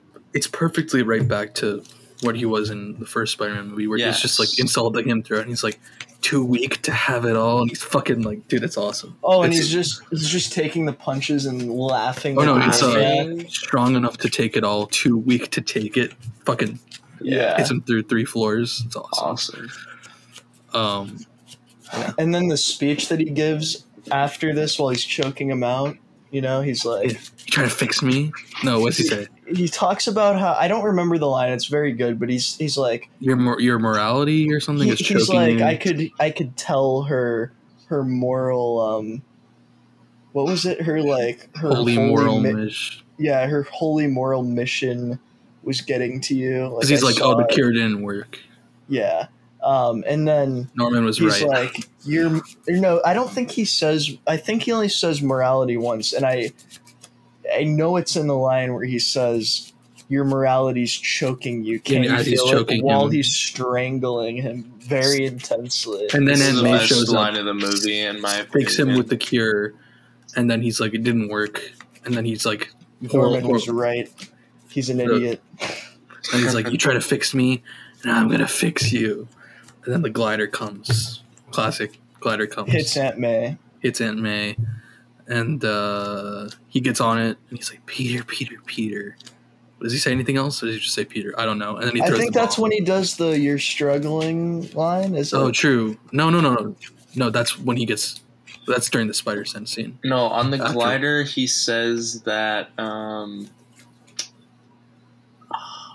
Okay, never mind. Hold on. Also, can we back up real quick? I liked the speech he gave in the apartment after Peter webs him. Like, that's what you're thinking of when he says. Also, during that scene, I liked how he turns all of the other villains on Peter in that moment. I don't even know if we mentioned that because we're so. When he's like, gods don't have to choose, and Electro decides to take it off. Yeah, he's like, these are gifts. Sandman fucking gets out of there. And he like references the gift and curse line from Spider-Man 1. Spider-Man. Yeah, I thought it was awesome. Electro blasting Doc Ock out. True. Lizard breaks out of the truck like he knew this was going to happen. Was that do you guys think that was supposed to imply that Norman planned this with them the whole time or something? I do wish there was a scene or two where it's more of the villains talking to each other and planning it, or because Lizard's like, now it begins, right? But the Lizard says that in reaction to something seemingly innocuous at the time. Do you remember what it was? I think it was J. Jonah Jameson arriving. True. And he's talking outside of the truck. Right. I don't understand. I don't know. I'm still confused by the Lizard saying that. That's why I asked, do you think it implied that they planned this? I just don't understand how I do feel like there could have been a scene where they planned it and it was cut. And I do feel like there's kind of scenes, moments throughout the movie where I feel like he would have benefited from more of that. Actually, I don't know. It seems like in the moment, though, Electro has a shift while listening to Norman. Yeah, I don't think it was planned. I think maybe the Lizard is just like, I knew this wasn't going to work. Now it's going to start to fall apart. I would actually dislike it a lot if it was, obviously it's not, but if there was a scene where, where they, planned it out ahead of time, I feel like it would have been as impactful. But you know what I do wish there was a scene of actually more than that, now that I'm thinking about it? Is before the Statue of Liberty fight, because we don't see the villains again until then. That's true. Right. I think there should have been some, because why isn't Norman fighting with the Electro, Sandman, and the Lizard? You know what I mean? There should have been more. I think there should have been at least one more scene where they're all talking. Yeah, they were trying to pack a lot in there, though. That's true, but I think this is one movie where it would have benefited from 20 more minutes filling in all these holes we've talked about. Yeah, I don't really like the fucking pressure to make movies shorter, dude. I don't know, man. I don't personally. Well, it depends on the movie. You can't make a broad statement, right? Like Endgame, I don't know, I guess. I feel like Endgame didn't need to be that long, but then again, I just didn't like Endgame, so I don't know. I don't know. It's just what I just am saying, 20 more minutes, it sounds like a long movie now, more so than but it would fix just under most 3 of hours. my flaws with then it would be like a Martin Scorsese movie. No Way Home, Taxi Driver. I mean, I don't want to call you out, Casey, all right? But I think Nabil remembers that they said at some point in response to recommending Eternals that they didn't want to see it because it was 3 hours, which is fair enough. But once you're watching the movie, it's not like, oh, this is a 3-hour slog. It uses the time really well. And I think that the movie benefits a lot from having that, because you don't end up where it's like, oh, it feels like things are missing. This was the characters didn't make sense, etc. You know what I mean? Well, here's the thing. I mean, just in reference to that specifically, I would watch a 3-hour Spider-Man movie. I would enjoy that. I would like that. I don't mind that. Would I watch a 3-hour Eternals movie? There's nothing to get me to start watching the movie personally. Besides, my recommendation. So that was what I was just about to say. Was the only thing that has made me want to is that people have said it's actually good, and I would like to watch it at some point. See, but Spider-Man has that draw, obviously, especially a movie like this where they make it very clear that it's going to be a big deal. I feel like they could have made it as long as an end game, because it felt like that. I mean, that's fair. I think our main point is just that, not that it needs to be longer because it's a Spider-Man movie. Not that I'm saying that's what you're saying. I'm just saying that it needed to be it needs. I would have preferred if I was in some sort of role where I had input that it'd be longer to fill in those scenes, to not make it feel like it's moving breakneck speed past the whole revelation of Peter being Spider-Man, you know, and having a scene or two where we see Norman, because we don't see, like I said, we don't see Norman from the apartment fight till his last scene. So when you think about it like that, you know, I feel like that's fair. I agree with that. Just in terms of making it a complete movie. But anyway, not that it doesn't work. It still works, obviously. At least for us. But, so, where were we? Aunt May gets hit by the glider. Yeah, Aunt May gets hit by the glider. He throws the bomb. Flies away. Aunt May stumbles up. Gives a little speech. We get hit with the great power, great responsibility line. Finally. Classic. Perfect. What do you guys think about this this trilogy, this MCU Spider-Man, kind of putting Aunt May in the Uncle Ben role, since they haven't put any importance on Uncle Ben or having an Uncle Ben figure up till this point? I didn't mind it. I liked Girl it. boss moment.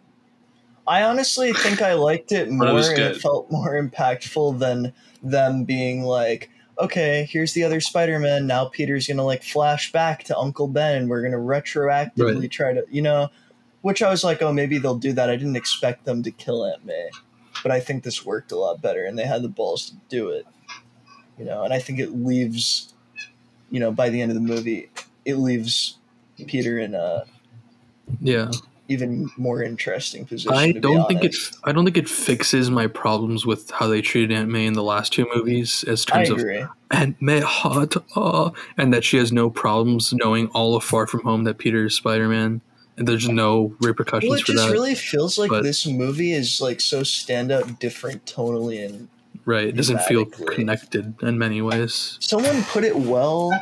Actually, I just remember this was the IGN review, but I think it is put well. Is like, this movie was just like made, like you can tell it was made at a different time period for a completely different purpose. You know what I mean? Yeah. Like it wasn't just like, oh, the last Spider-Man sucked, let's make it funny. You know what I mean? Try to get people back on the character and get hyped for it outside of the fact that it's Spider-Man, obviously. You know what I mean? Like, I feel like they also were like, okay, we did what we wanted, but you know, people have voiced their opinions, and we want to do justice to the character and kind of like make this the like coming of Spider-Man type movie. It seems like, you know what I mean? Yeah, like it feels like he actually becomes Spider-Man in this movie. And people have pointed that out, like, oh well, all those other movies, but the two other movies were his origin story, and now he's finally become Spider-Man. And I think that's true, and it's like, yeah, I mean, I can get behind that, but it's like, kind of like, I can maybe forgive, but I can't forget. You know what I mean? what they did to us with those two movies. And I sincerely, and, you know, kind of brings what we would talk about at the end of this, but I hope they don't retcon the decisions they made in this movie and the next movie. And I also hope they give someone else a chance to direct, because I know John Watts is directing Fantastic Four next, which means maybe that he won't be directing the next Spider-Man trilogy, but I don't know. Anyway. Who do you want to see direct the next Spider-Man? Sam Raimi. No. Martin Scorsese. Martin Scorsese. What do you think? Adam Sandler. I would enjoy a Martin Scorsese Spider-Man trilogy. It'd be kind of funny. Michael Bay Spider-Man. God. Ambulance. Just like Andy Serkis Spider-Man movie. J.J. Abrams. No, don't. That's not even funny. Don't even fucking say that. Knock on wood. Fucking Christ. Is it Casey gets a knock on their door? The J.J. Abrams men are here. J. Jonah Abrams. Drum sound effects. Yeah, only I have control of that, buddy. Maybe they'll just give the script to their, like, it's going to be their big first AI script. Oh, like the I've seen that one video where it's like AI writes like stand-up comedy, kind of like that. Yeah, that'd be kind of funny. So in terms of the plot, Aunt May dies, gives the speech, gives the speech. Then honestly, I just want to say really quick, I feel like AI might already be writing the Marvel comedy, unironically. The tentacle joke, yeah. It feels like a fucking computer writes it sometimes. When the rest of the movie is so solid, and then, anyways, And then Scooby-Doo the shit. Scooby-Doo. I'm glad they said shit though. Yeah, it did make it a little more. I do like bearable. when they say curse It made words. him seem Make more. me feel like I'm not watching a children's movie. He sounded more like an asshole in the take where he said shit. Also, like it was like Scooby-Doo this crap. But also, I still feel like they're doing that. The MJ humor doesn't land. Where she's like, "Can you say please?" Like, yeah, that was bad. I don't know. Like, That's fair. I do feel like their chemistry is better in this movie, but absolutely. Which again comes out of nowhere. I'm not trying to go back and keep beating the dead Well, horses. they didn't show it in Far From Home. Yeah. They didn't show them. Because whatever. So much Homecoming ends with them being mere acquaintances, and she makes fun of Peter sometimes. Far From Home begins with Peter is now in love with MJ and courting her, but she is with another guy for 90% of the movie, and then he fucking saves her, and she's like, I knew you were Spider-Man, thanks for the necklace. And then we end up in this movie, and they're like... in love forever. Literally Souls no united. time has passed. Did you even think about that? I just realized that. No time. Literally no time has passed between the beginning of the movie in which they have that heartfelt phone call and them getting together days prior.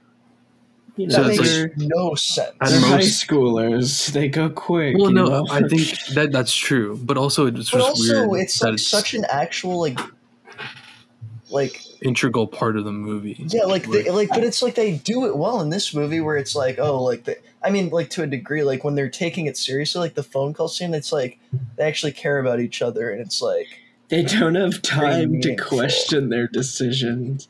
They know I don't know, it feels one like this thing. movie just retcons the other ones in a way, and it's like each other.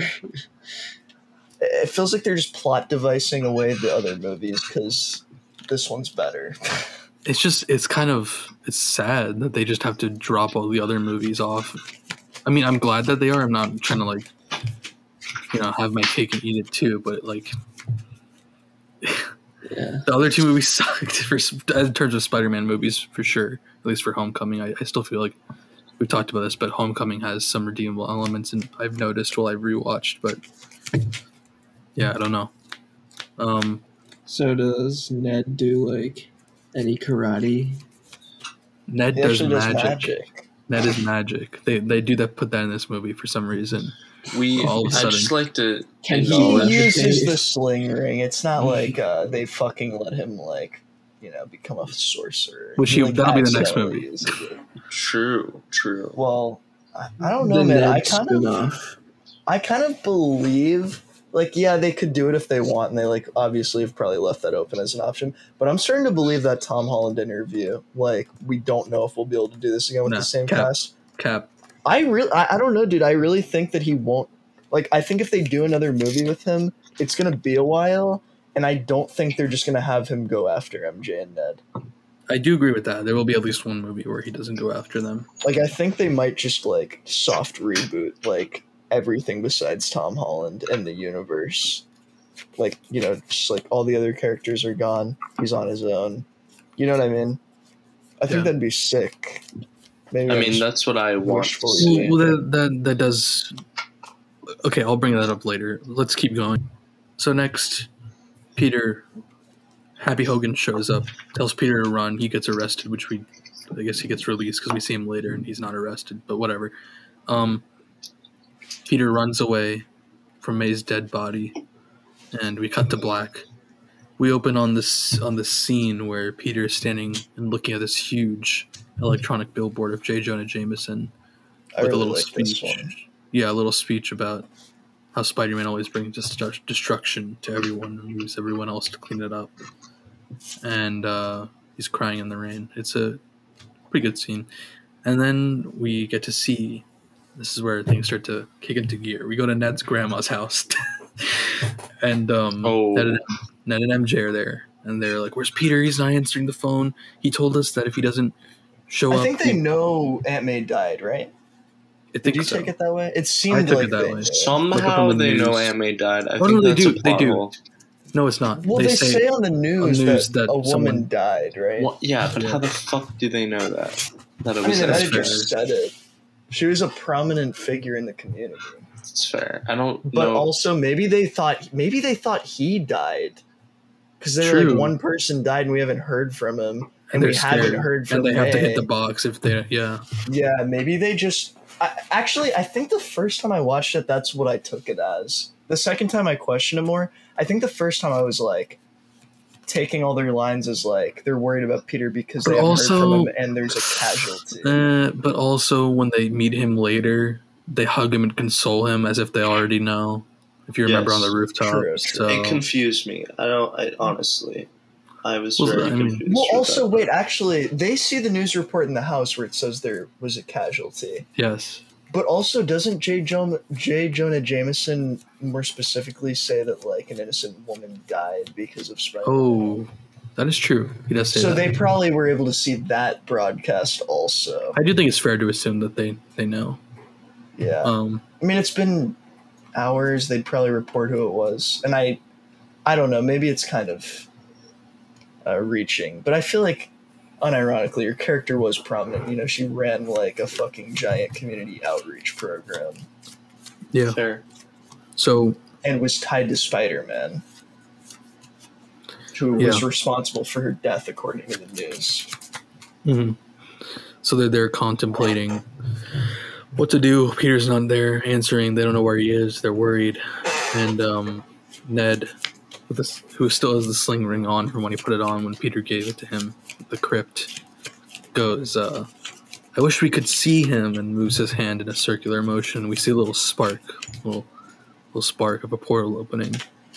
And he does it again and opens a portal. And in the portal, we see none other than the amazing Spider-Man. And they yell, Peter, Peter. He runs through, Andrew Garfield Spider-Man, of course, as I said. He runs through and jumps through, which, by the way, looked really wonky. I'm not going to lie. The CGI looked a little off. He looked like an action figure when he jumped through. I don't know if you guys picked up on that. I did not catch that, but... And I do want to say, and we'll talk about it, if I'm being honest, some of the CGI in the last third of the movie was a little off to me. Maybe I'm scrutinizing, but I do feel like at the very least, him jumping through the portal looked bad. In terms of just looked very CGI heavy. It's hard for me to, if you don't remember, it's hard for me to show you, obviously. That seems to be like the pattern in the Marvel movies. Just like a really like kind of sloppy third act, kind of like heavy on the special. Well, the thing is, I don't think plot wise it was messy per se for the third act, and I don't think that even the fight CGI looked bad. For me, it was just the Spider-Man suits. And also, given what they're doing, it's not that messy. Like, they're fucking bringing in, 2 Spider-Man. Like, it could have been a lot worse. Also, I know people say whether this is fair to bring up or not, but apparently there was a lot of crunch time because of COVID and stuff. And there was some... another thing, Nabil, I meant to bring this up earlier.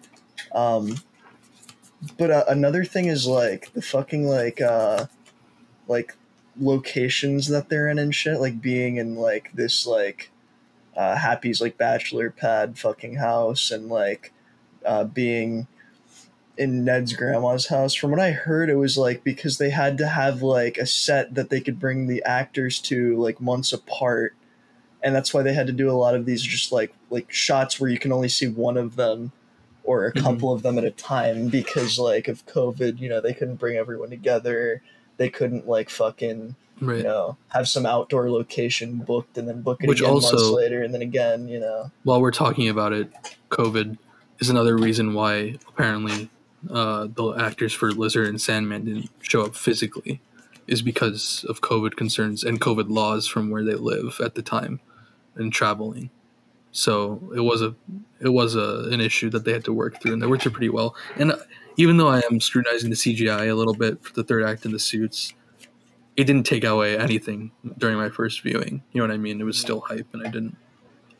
The only thing really that I noticed in the first viewing was the Andrew Garfield jumping through the portal, but it was still hype. Anyway, Andrew Garfield jumps through the portal, and they meet him. And I don't know, is there anything specifically about that interaction you guys want to talk about? Or I thought it fit with his character pretty well, but yeah, Casey. I loved it. I think that the comedy there was perfect. I think it worked very well. As you said, worked with his character. He's instantly likable. Honestly, in that scene, more likable than a majority of Amazing Spider-Man 1 or 2. Yeah, that's pretty much it. Yeah. I feel like the Marvel brand of humor, by Marvel I mean the MCU brand of humor, the way it's kind of evolved and changed, it fits his character more than Tom Holland's character, which is weird because he was created within that sphere. I don't know if this seems too abstract. That's just something I just thought of, but I don't know. It just fit really well. And then, of course, Ned opens another portal, and the goat steps through. Tobey Maguire. And Darian, I know maybe you brought this up, but he filled back the role of Peter Parker, I think, much better than I thought he would. You know, and almost like perfectly. When he walks in, he's like, portal just opened here. Yeah, that the mannerisms, yeah. the like fucking just disposition he had, the part where like he's interacting with Ned's grandmother and he's all like overly polite and like kind of like he's like, yes, I'm sorry, like I'll clean up the lip. Yeah. That was like perfect. Hilarious like shit he does with his voice. What do you mean? I don't know if it's how he says. Maybe it's just Tobey Maguire's voice, but I feel like I don't see it in like. But like he's not really in much else, but yeah, I know what you're talking about. Actually, I know when he's like says Spider-Man, when he's like Spider. I know I can't do it, but I know what you're talking about. Yeah, or like that like nasally tinge to it that just makes him sound like a fucking nerd. Right. It's awesome, and it's cool to see him as like a 40-year-old still acting like that. Yeah. Very cool. So yeah, they meet, and they kind of come to the conclusion that they're here for a reason, and they have to help console Tom Holland's Peter Parker and help him, guide him. They've been, it's. I just want to clarify. It's like, I don't know if you already said this. I don't think so, but it's not like they were like brought in from another universe through the portal. No. They were brought in originally, and they've just been in the city, not knowing what to do. Right, they mentioned that. And Tom Holland's Spider-Man's all over the news and like all of this, so they know what's going on. Right. Yeah, it's good you brought that up. So yeah, then they go onto the rooftop of the high school where Tom Holland is, where he seeks refuge, and they get this awesome shot of them up on the roof in the moonlight. Thought that looked really cool. And they jump down, and they have a conversation with him, telling them about how they've been through things that tested them. Andrew with Gwen's death, Toby with his Uncle Ben. And Toby also delivers the great power, great responsibility line, which I'm glad we got from him. That kind of hit. Well, it's also interesting because like they complete the line like mutually, right? Well, Toby says it, and then Tom starts it because he's like, finishes Aunt May died, and she said, "With great power," and then Toby finishes it. They must also, yeah. They're like, "Oh, that happened, and that Ben died." And Andrew Garfield's also like, yeah, and Andrew Garfield's like, yeah. Remember when my Uncle Ben said that? Except he didn't actually. He didn't. Yeah, what is this? He doesn't say it like that, but he doesn't say that. No, he doesn't say I watched it very recently, he says a line that has the words in it, but it is not the line. It's when he's They were trying to be subtle. Yeah, it Yeah, feels they like didn't they were wanna I mean, the trying to line's not change it up. exactly the same in this movie either, to be fair. yeah. True. Well, how is it? How But, exactly is it well- different? Well, she says, when you have great power, there must also come great responsibility. Which is directly taken from the comics, so it's okay Hmm. and better. Which because is of also that. Toby's is as well. Power So- is neat and all. But Have with you heard of power responsibility? comes also this thing which we like to call down here in New York Oh, responsibility. great tier. With great tier comes Great great Tier responsibility. tier. Joker. Great tier comes great Joker. God, I I did just a want you guys crossword to puzzle know, last night Filmatic with the word podcast tier. listeners, it's 2:25 a.m. True. I'm really The pizza's tired. really hitting The Casey. pizza knocked me the fuck out. Pizza time. Yeah, is I the like movie the- almost over? I like the pizza boxes slamming on the fucking reception desk. What'd you sound. say, Evan? I said, is the movie almost over? No. Hey, we're entering the third act now, okay? Because after Well, we're in it, I guess, once they arrive, right? Yeah, we're in it.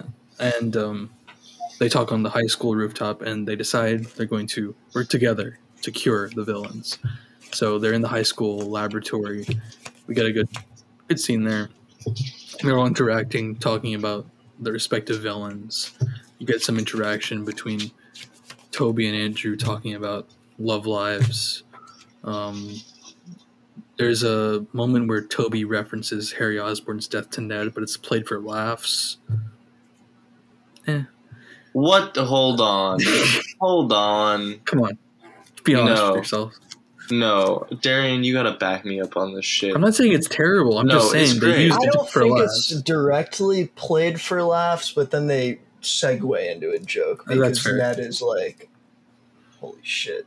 And No. Ned is just only a funny character ever. They can't ever make him fucking serious. Well, at MIT scene he was serious, but then he had to make a joke about ripping up the letter. Also, Toby it's played for laughs because the way that they word He, the line, he doesn't characterize it correctly. he doesn't say it He- correct the way it went He's down like, correctly. oh, my friend like turned evil and tried to kill me, but also And then he died that's- in my arms, but that's not the way it technically happened.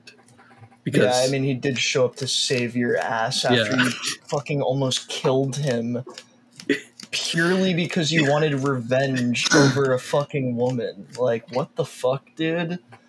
And you also just couldn't reconcile the fact that you didn't mean to kill his father with him because you were like, there's more important things going on. Because He didn't you were kill his fucking father. infected by a symbiote. They don't even. I Black don't goo. know. I Hold feel on. like they could have gone deeper with Toby explaining what he'd been through. But I think that scene was great. I enjoyed. I didn't hate it by any means. I think that if you are going to go more in depth on the Harry Osborn character, you would have to have him in the movie. that's fair. That's exactly why he should have been in the movie. James Franco ruined things for everybody by fucking being an asshole. Exactly. Creep. By dolphin. I have to bleep that out. Let me write that down. So Fucking up. But, No, you should just blank dolphin. James Franco ruined it for everyone by dolphin. but it's good. So they have that little scene. Let me know if I'm missing anything. Also there's a moment where they discover that Toby doesn't have web shooters. Oh, Comes I out of also Andrew watching MJ and Peter interact. Right. Well, they have the love life discussion. Yeah, where we I also think that get part's acknowledgement that Toby may or may not still be with MJ. He says it's complicated, but they eventually work things out. Maybe. I don't know. Nabil, something that I didn't catch and I didn't really understand why they made a point of it in the movie. I don't know if you've heard about this, but I think it's actually really funny trivia. Is Andrew Spider-Man, when they're working on the cures, right? He's like, I got the lizard. I've already cured him before. No big deal. And then both of the other Spider-Man I sent look that at to him. you. Yeah. Yeah. Oh, you did. Okay. I was gonna say I don't remember where I saw this. But keep So you explaining might it for the audience. Yeah. So he's like, I'll cure the lizard, or I'll work on a cure for the lizard. I've already done it before. No big deal. And then everyone just looks at him. And he's like, what? No big deal. And then they go back. But it's like, there's a good amount of time given to this weird thing, and evidently it's a fucking reference. I don't know if you know about this, Casey or Evan, or if many people do at all, but there were these leaked emails from Sony, and Amy Pascal was talking about The Amazing Spider-Man, and she was like, I think we should like try to give him a more like hip contemporary catchphrase, such as NBD, no big deal. So literally Marvel was just like, fuck you guys. We're going to put this in the movie.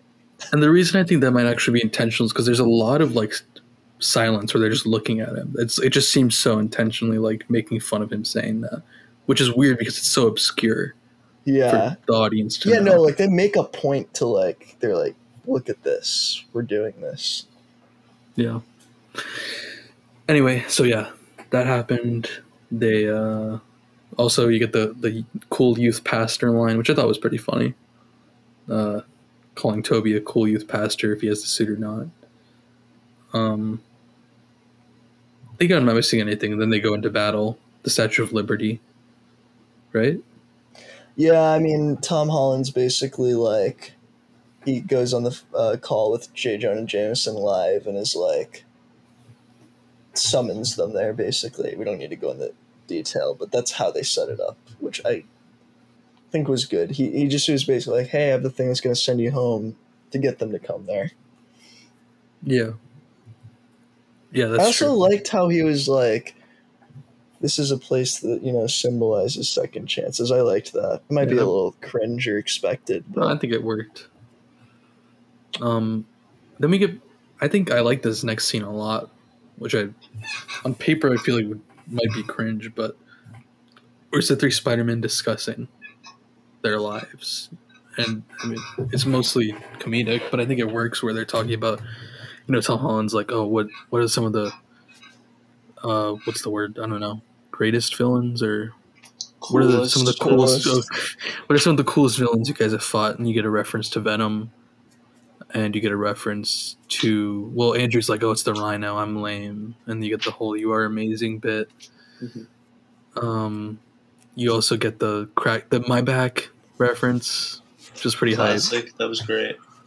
Another great reference. Perfect. And trying to just make sure. Honestly, I think even funnier than the reference was Andrew Garfield cracking Tobey Maguire's back. Yeah. And the fucking angle that they gave, I feel like was intentionally making it look like they were like fucking. I feel like if they had just shot it from the side, it wouldn't have looked that weird. But they give you this fucking angle where it's just like fucking one in front of the other. It looks so just implicit. Wait till the movie comes out on streaming, man. The YouTube poopers are gonna go crazy with this shit. Awesome. Yeah, so I gotta ask, like, from each of your perspective, like, how did it feel to like be in a full theater and like see all of the three Spider-Mans like together? Awesome. Yeah, like I feel like whether you like the movie or hate it, I feel like it'd still be kind of like an interesting experience to see that and like, have everyone around you like that. It felt like an important like moment in like history, like yeah. Like I don't know if you've ever heard an adult be like, "Oh, I was there in the theater when like fucking Star Moon Wars landing." You know what I mean? Though, like it's like cultural history. Yeah, yeah, that's a good way to put it. And like, I also felt like it was cool to be like, wow, I'm not the only loser. You know what I mean? Mm-hmm. Like, the fact that there were people like laughing at the Raimi quotes. There was this awesome moment before the movie started. Yeah. Where, correct me if I'm wrong, but the movie, like, the stupid AMC pre-show thing had finished, and the screen was just black. And maybe you remember better, but who yelled out first, like a Raimi quote? it was like, you know what I'm talking about? Like I don't know who yelled it out first. People were just yelling Raimi quotes, like 3 or 4 people, including us. I don't remember what started it, honestly. Some random guys in front of us. They yelled out like a pretty standard Raimi quote, and then like Pizza I was time, like, maybe? yes, no, that was it. He was like, pizza time, and I was like, I'm gonna put some dirt in your eye. And then the guy behind us, probably the best one, was like, what about my uncle? Did you give him a chance? And then someone did the door one also. Yeah, and then someone way in the front on the left was like, I'll fix it. I'll pay your rent when you fix this damn door. And then the movie started. And I was like, oh my God. Dude, I thought it was so hyped that Juan was like, we were all like very antsy, making jokes about it. And Juan was like, I'm gonna stand up and cheer when the movie starts. And we were all like, I don't know, that might be bad. And then as soon as the like first like audio clip starts, Sony screen, yeah, everyone just like fucking starts cheering. Yeah, it was awesome. I know that people have talked about it. I've seen a lot of discourse about this, where it's like, it's a movie theater, it's not an amusement park. It's it's come on, dude. Like, fuck off. It's one I don't time know. you can watch the movie again. It was opening night. Yeah, I feel like you should expect that. If you go on opening night, it's like a fucking very unique atmosphere. You have to try very hard to get there. You know what I mean? Yeah, we had to try pretty hard. I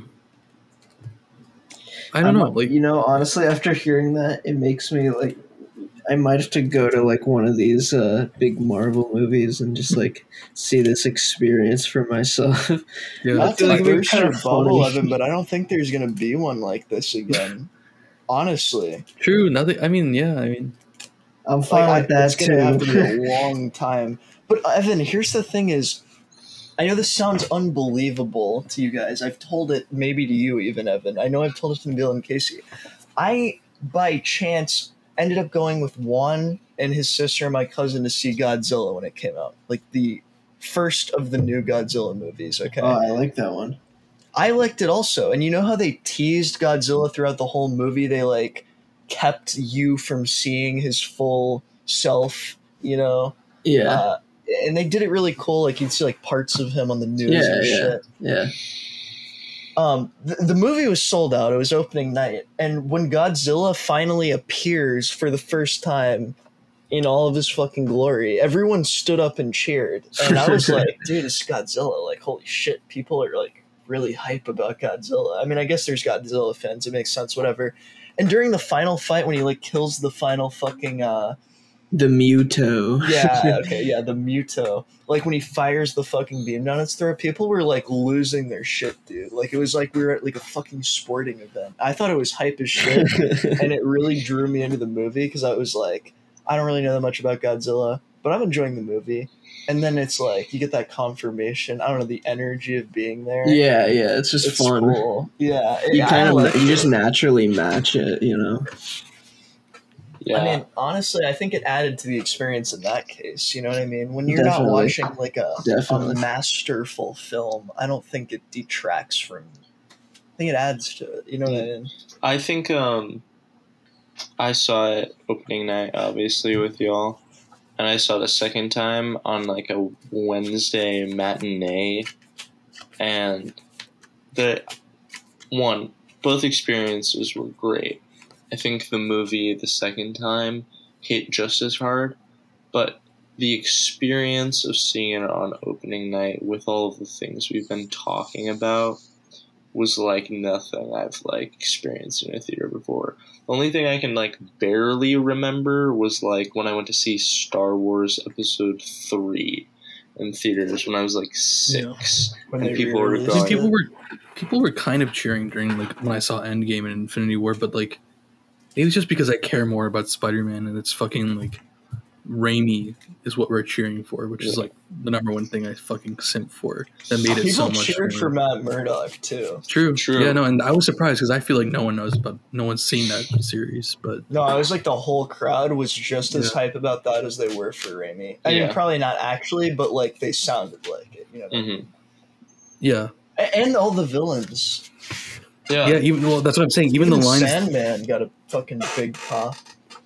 even True. even like the lines that I'm talking about that were hype for me, true. like the fact that people were cheering for like something of a Something of a scientist scientist myself. myself. I Yeah, had yeah. like talked to other people and like read about it. Like some theaters didn't get that. Some people didn't get the pick up on that because anyway, I'm glad that we got the experience we did. It was interesting when I got to see it the second time. Is like the theater was not completely sold out. It was relatively full, though. I'd say like a good showing for a movie.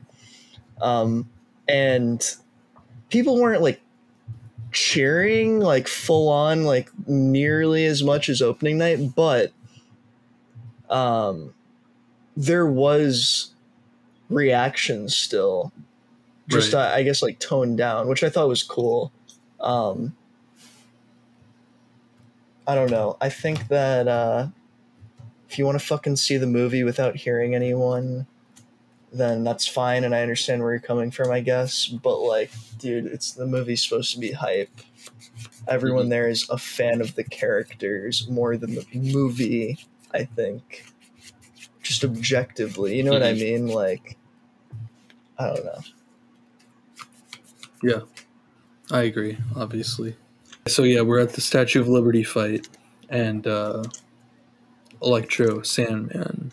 This is after the banter we were just talking about, which I liked a lot. I didn't ask you guys. What did you guys like the banter? Thought it fit? Yeah. Yeah, I liked it. I think so too. I think the little pointing thing. I don't think we talked about that. The pointing true. Right, during the fight, yeah. When they're Wait, don't they? But they do it during the scene in the lab. Also. in the lab, they do it too. Peter. More Yeah. subtle, yeah. Yeah. They do this subtle one in the middle of the fight. But yeah, the fight starts.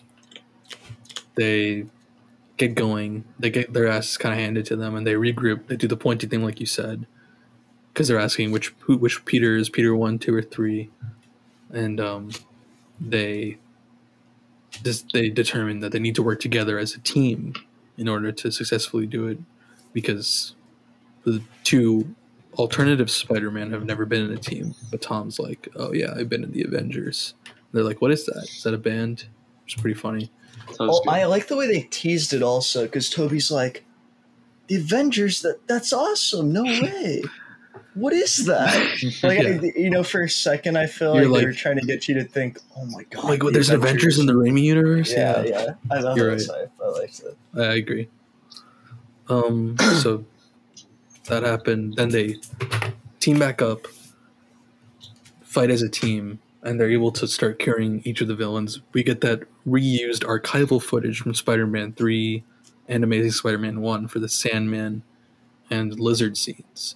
So when Sandman turns into a human, we get the scene from Spider-Man 3 in the drain.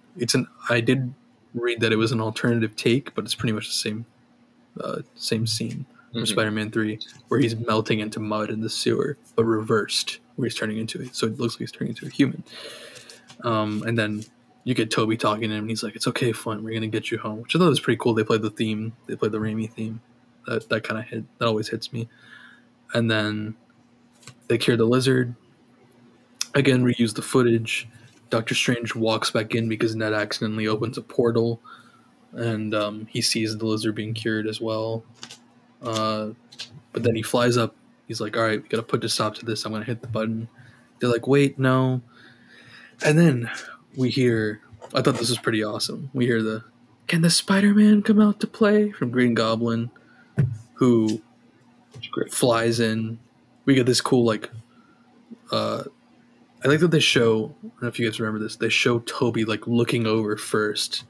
And I feel like the look on his face is pretty good. It's like, oh my god, it's him. I thought that hit. And the Green Goblin throws a bomb, which we don't notice until a few seconds later has lodged into the box that Doctor Strange is holding, and you actually get to see them all their spider senses activate with that dolly shot. I don't know if you guys remember that, but they show that. And so the bomb blows up, things and people are flying everywhere. The cape saves Ned, but MJ is falling.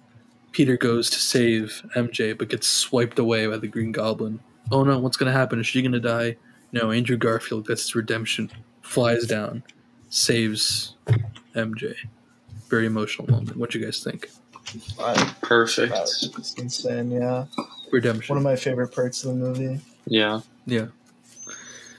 And then we cut over. We get to see Green Goblin and Tom Holland face each other. Get some some more lines from Defoe that are pretty brutal.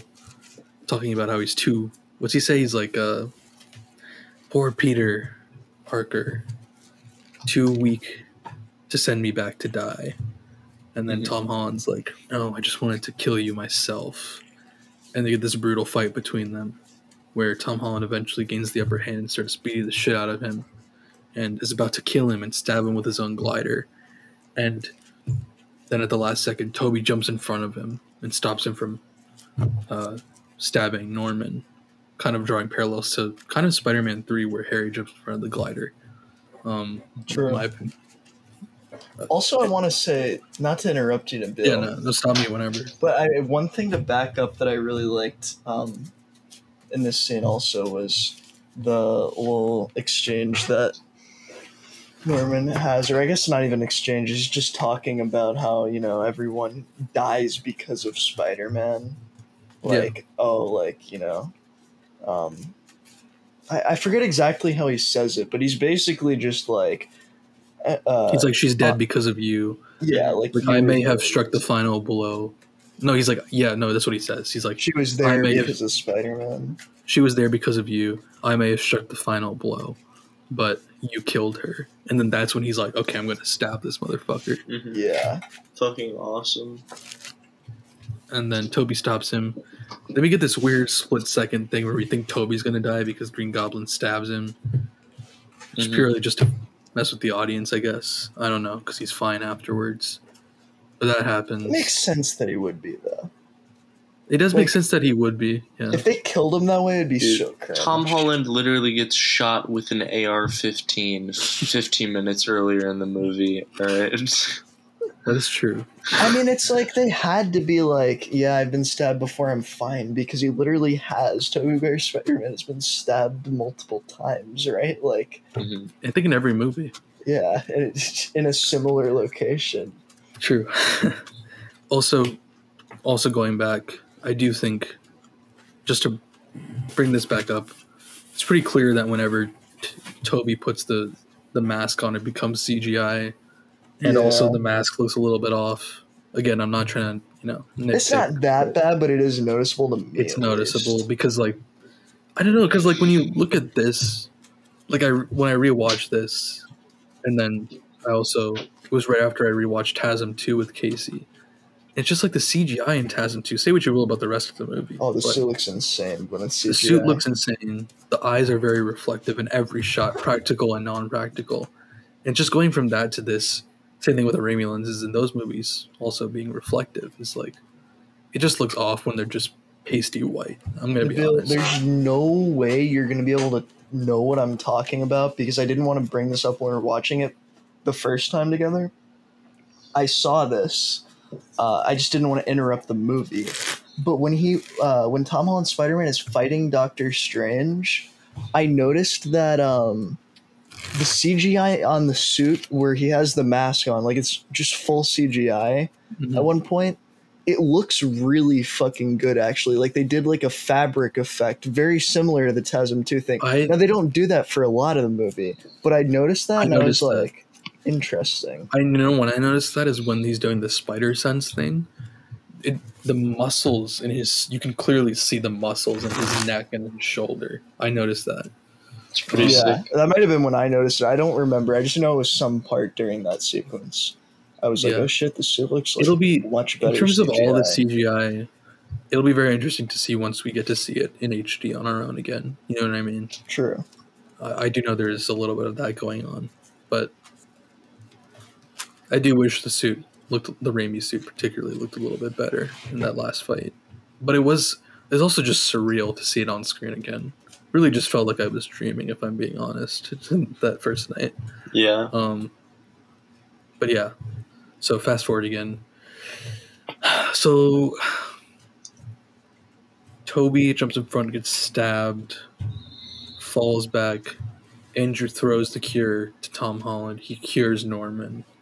Norman's like, what have I done? Right. Also, I missed one of my favorite scenes in the movie. I want to go back a little bit again. I sped through this before the box blows up. Dr. Octopus returns and saves all the Spider-Men, right? What I'm getting to is we get this little moment, this quick little 20-second thing, I think. Maybe a little bit longer. Probably not guessing that right, but whatever. Where he's holding the arc reactor from Electro that he pulled out. It's like the power of the sun in the palm of my hand. No, he's like the power of the sun, and then Toby jumps down. He's like the palm of your hand. And they're playing the theme music, the Raimi theme music. He's like, Otto, it's good to see you. And he's like, you're all grown up. How are you? And he's like, trying to do better. Just referencing that line from Spider-Man 2. And that kind of tore at my heartstrings. I'm not going to lie. Yeah, that was this is a really good moment. One of the most emotional moments in the movie for me. One of my favorite quotes from Spider-Man 2. I've made that reference multiple times, but no one's ever got it. I've done that. Just like trying to do better. Just for anyway. One of my favorite scenes in the movie. Okay. So, fast forward, Doctor Strange is like, they're starting to come through and I can't stop them. And every single person in the multiverse who knows that Peter Parker is Spider-Man is starting to come through in the sky, this purple cracked thing. And we get to see the shadow silhouettes of the Rhino, Black Cat, Scorpion. Maybe there's others I'm missing. But Peter's like, well, how do we stop it? Tom Holland's like, how do we stop it? And Doctor Strange is like, we can't. And he's like, what if you change the spell and make it so everyone forgets that Peter Parker exists? He's like, that'll work, but everyone will forget who you are. He's like, do it. So Tom Holland says goodbye to MJ and Ned, promises that he'll find them again one day and put things back to normal. And the spell is done. And also, Toby and Andrew disappear and go back to their universes. Fast forward a few weeks, Tom Holland is entering a coffee shop to tell MJ this whole long thing. He has a note card of what happened and that he really knows her, all this shit. He goes in, he talks to her, he sees the bandage on her forehead.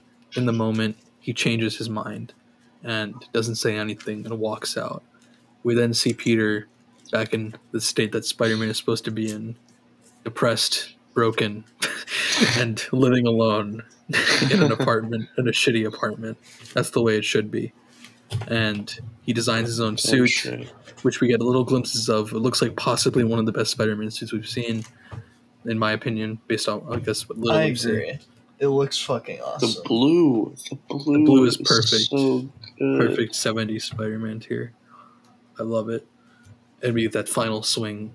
Finally, he gets his own final swing. And credits. Thoughts on anything I mentioned?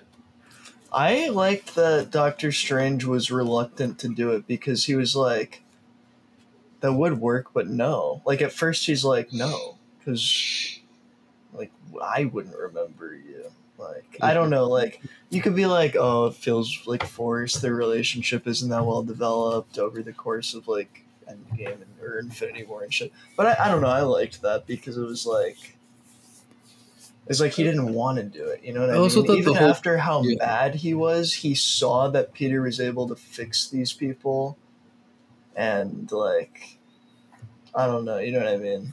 Also the running, I was just gonna say also, it's interesting to think about because it's literally like there will be infinite people just like coming into their reality, which is like fucked. Doesn't make any sense. Like, that's like apocalyptic. Like, it's over. Instant world over moment.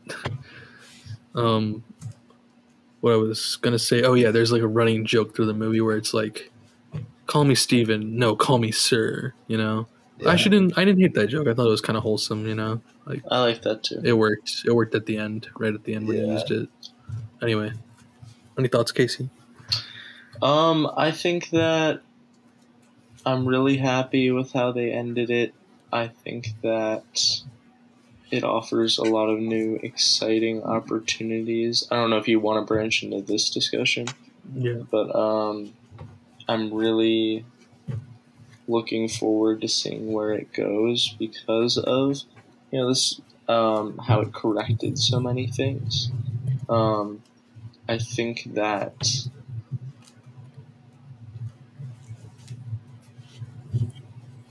I want a very specific thing from the next movie, and I'm worried Black that Cat. No. Gwen Stacy, bro. MJ Sexy. MJ Sexy, maybe. But it's like, I want to see Peter Parker go into a community college in New York City. I want to see him Fight crime in New York. fight crime in New York. I want to see him fight robbers that aren't wearing Avengers masks. And I want to see him have an existential crisis, bro. Give me Spider-Man 2 again. I want to see Maybe him that's get what the I come black to. suit after Yeah. having to lose everything. That would be insane. I didn't know I if feel you like were. it is the perfect time. I didn't His know if we character's were going to go to vulnerable. that yet, but I'm glad. I you wasn't did. planning on it, but I just thought about it. Yeah, no. feel- I mean, I've been thinking about that that's too. not my most wanted desire. I will say, Casey, what I'd really want the most is something more along the lines of that. But I think bringing the black suit now would work. No, Would I work was out. gonna add the black suit because it is perfect, as you're saying. He's at the most like vulnerable point in his life, and I feel like it would be an interesting dynamic for them to introduce that while he's at such a kind of fucked place. It wouldn't. Does that invalidate the lesson he learned from these other Spider-Men not to go down the dark path? You know, there's a It very depends fine how line. it affects him. You know, maybe he has to Yeah. experience it for himself and realize True. I can't do that, or it's starting to happen to me. You know what I mean?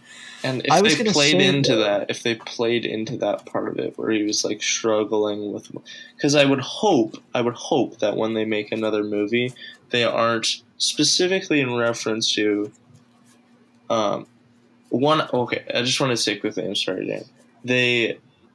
I obviously hope they don't retcon shit, but I hope they do reference characters, because like specifically characters he met in No Way Home, like Toby and Andrew. If he just doesn't fucking like Oh, he act definitely will. I think. like he has met other Spider-Men and like learned things from them, It would have to Well, it's such a inherently be wasted subtle, though, opportunity. because no one else can fucking like he can't have a conversation with anyone about Right. it.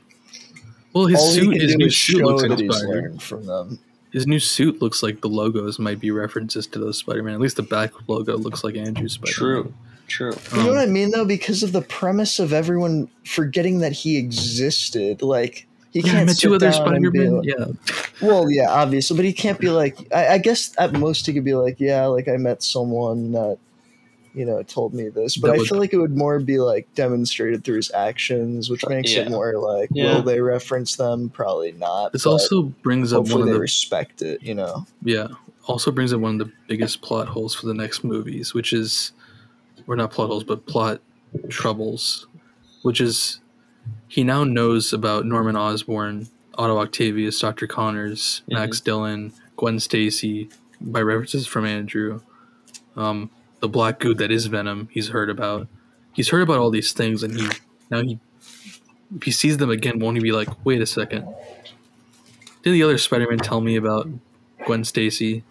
You know what I mean? I is one was of the thinking, biggest- wouldn't that be kind of interesting though, if like you know, in like Into the Spider-Verse, it's like Miles knows Gwen, and then he's like, when he goes back at the end after, you know, being with, what is it called, the Ghost Spider? That's Spider-Gwen's like formal superhero name. Anyways, you know, like he had this whole thing with, I don't know, you know what I mean? Do you know what I'm talking about? Like, it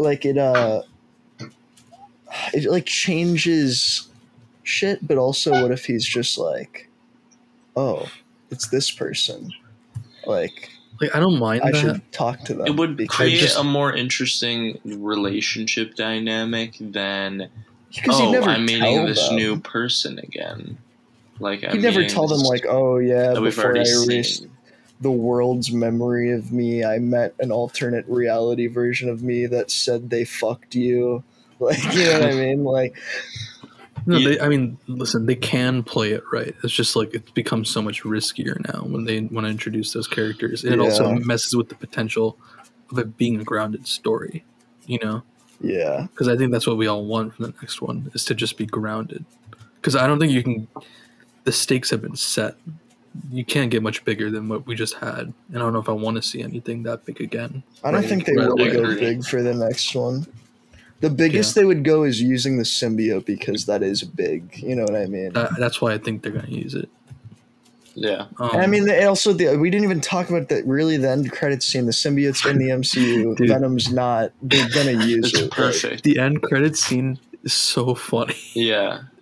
They bring Tom Hardy into the universe, who's technically there for the whole movie, just bumbling around Mexico, right? In a bar drinking. He gets up, and you're gonna get the classic like post-credit scene where it's like, I'm gonna go find Spider-Man. Then it ends, but then he gets taken out right away. It's hilarious and perfect because who wants to see that in this?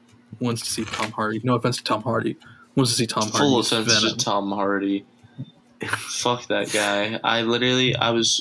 That's the post-credit scene. Legitimately, I think I talked to Darian about this, but it legitimately made me angry. Just like hearing his annoying ass Boston accent. I'm sorry. I don't know. I liked Let There Be Carnage though. I will say I thought it was really funny. I did not like the first Venom very much, besides some aspects of it. But Venom Let There Be Carnage felt like they were leaning into how goofy it was. Yeah, I felt like it found an idea. It felt like in both those movies that Tom Hardy's having a good time, even though his voice is the worst. You know, like when we watched Venom, the first one together, Nabil, I honestly, I don't know how to put it other than I really did not dislike it as much as I thought. That was the first time I watched it since it came out. I liked it more than Far From Home.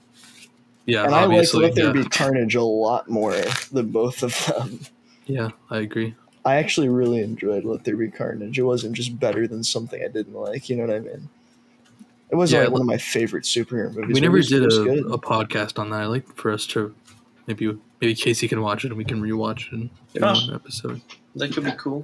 I think Casey would enjoy it. It's a pretty fun movie. It's not as cringe either. I think the comedy works better. Feels more intentional and aware. Yeah.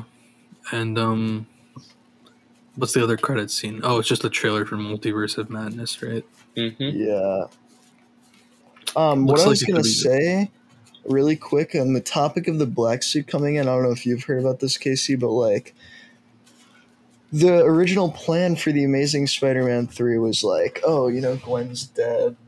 He's at an all-time low. They were planning to introduce the black suit, and I just really like that concept a lot. Of it finding him at his worst time. I don't know if it was Sam Raimi or someone who wrote for the comics, but I was reading something a while ago about how they interpreted the symbiote as drugs.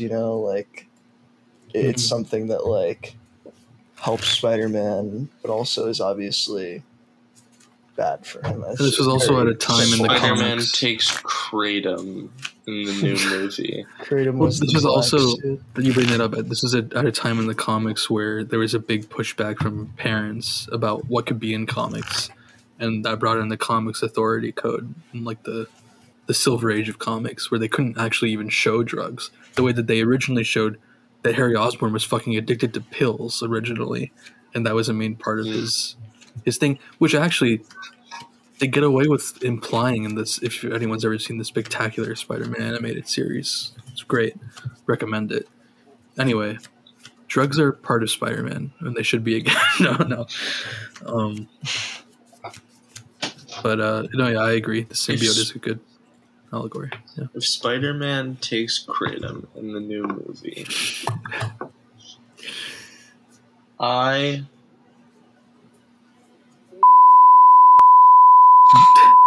bleep this out. Thank you. What's that noise? They're booing him. Oh, wait, was that a sound effect? Yeah, no. It was a sound effect. It was not a sound effect. It scared me. Oh, I'm a dumbass. Dude, it sounded so distant. I thought it was It's...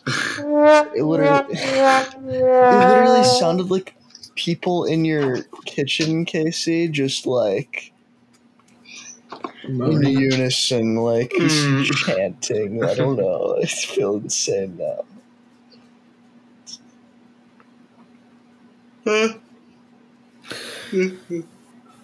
Okay. What a conversation. Is there anything we missed? Is there anything anyone wants to bring up at any point from this movie or otherwise?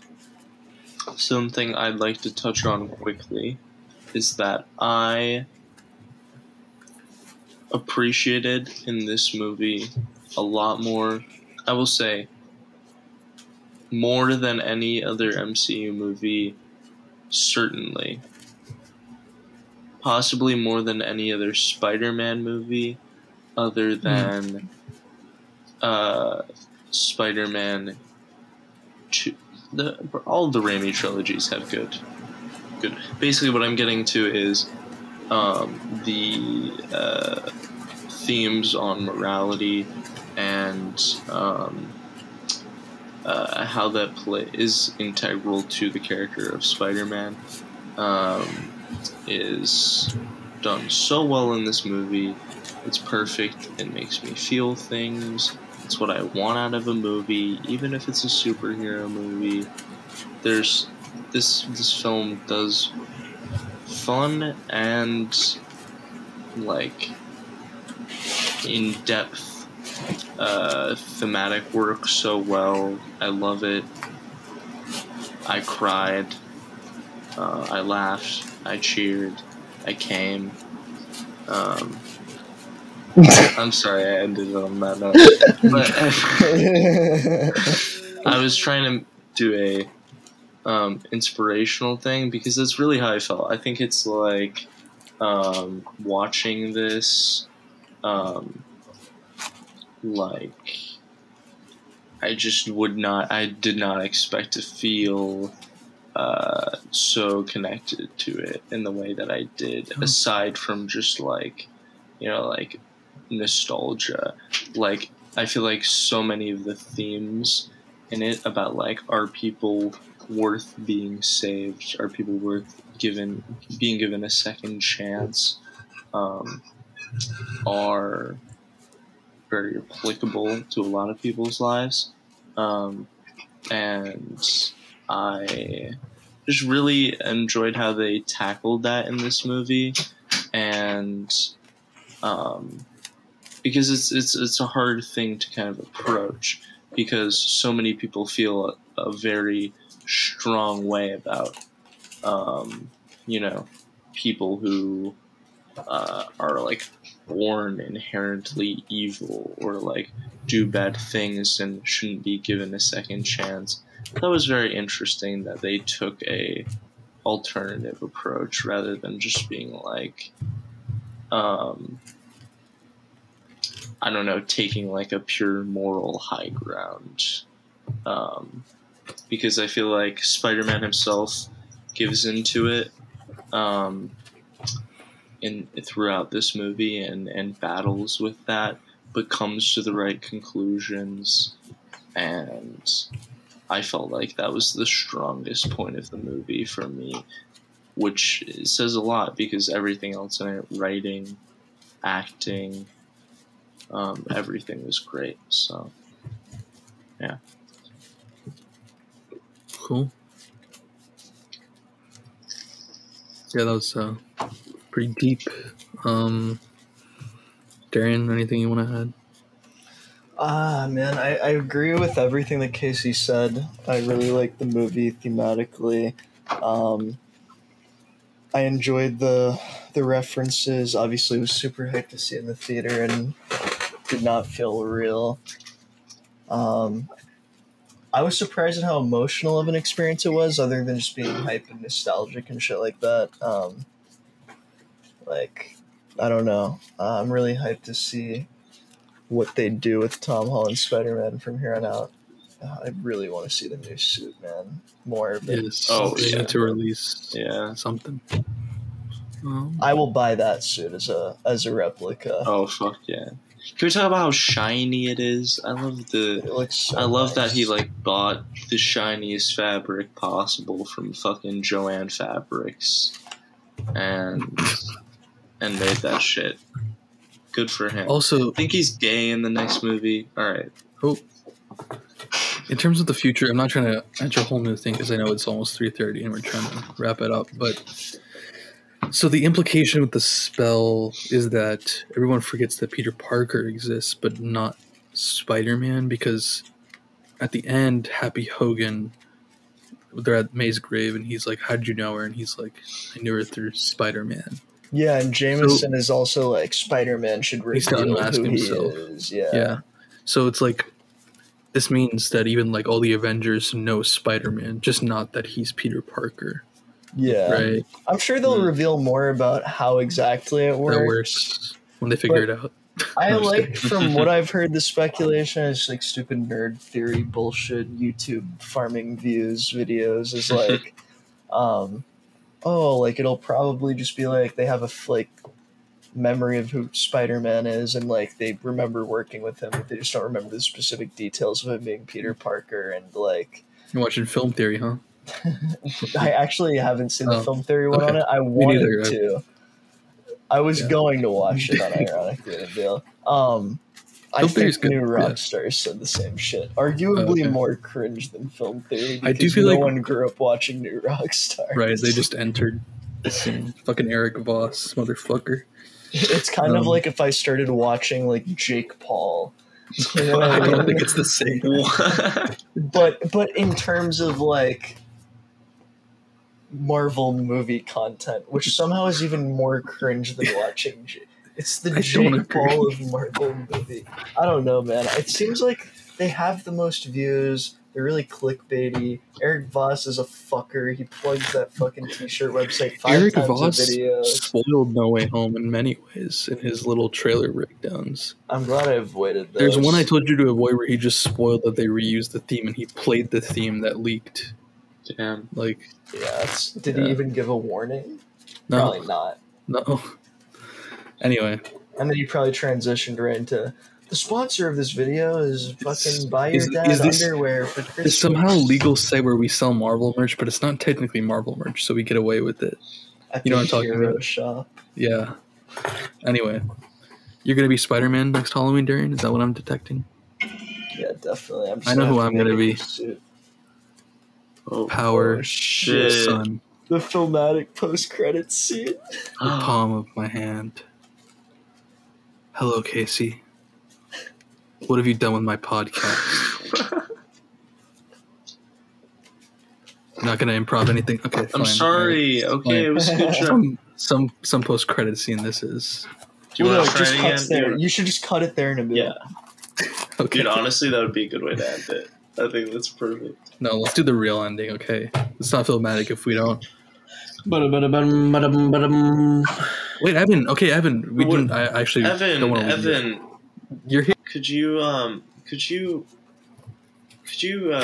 make that? Could you What? Could you make that noise again? could you? Ba-da-ba-da-ba-dum, ba-da-da-ba-da-bum.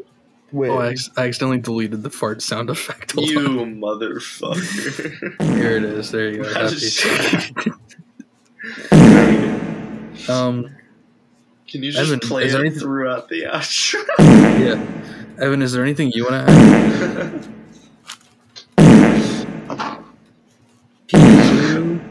At I this guess. rate, it's so menacing. It's like Yeah. it's approaching. It's like a wall. Jurassic Park. You know, you hear the. It's like Okay, in seriously. Mario where you have to like run through the obstacle before like the thing that like goes Pizza on time. like a cycle will cut you.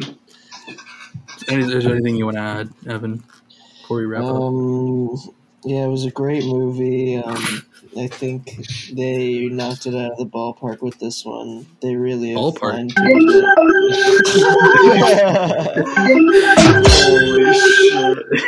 Holy shit! That's a I knew they were perfect coming joke. there. That was insane. Holy, that Set me felt up. scripted. I feel like you guys planned that. That was probably the best Marvel movie I've seen since Probably the best plot summary I've read since Eternals. Yeah. And the future is bright for Marvel. Listen, Cinema, Evan, bro. This is Evan, it. I know this was painful for you, but I And life in promise general. we're gonna start doing. We'll do a Red Rocket podcast. Do a I Ridley haven't Scott seen Last Duel. Well, I mean, we'll see it and then do it. Obviously, you just watched last night, The so Last Duel? Yeah. That's what it's called? Yeah. I Ridley thought Scott. you said that The Last Tool. Evan is the Heard of- last tool. I've heard of The Last Duel. I'm sorry. Evan, Thanks. you wanted to talk about licorice pizza in the outro? No. No, you didn't like it? Pedophile bad. Am I right? That's what I got from the movie. Yeah, that's what I got. Anyways. From the lizard fucking MJ and Spider-Man No Way See, Home. Spider-Man says pedophile good, licorice pizza says bad. Spider-Man says But I can't help lizard but enjoy it. redeemable. You can cure him from...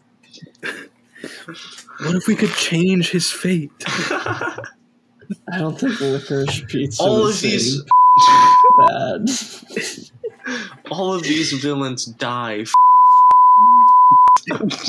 Jesus Christ! Holy shit. Censor moment. I'm sorry, Peter.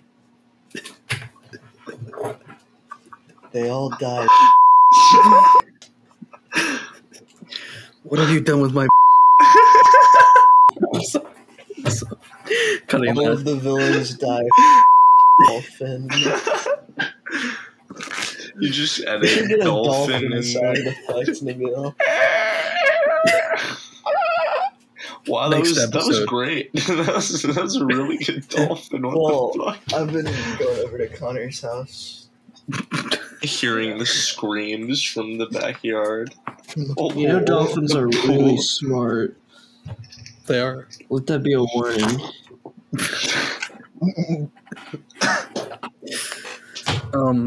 Let's do the outro here. Rain. It's 3. Let me remind the folks. It's 3:30.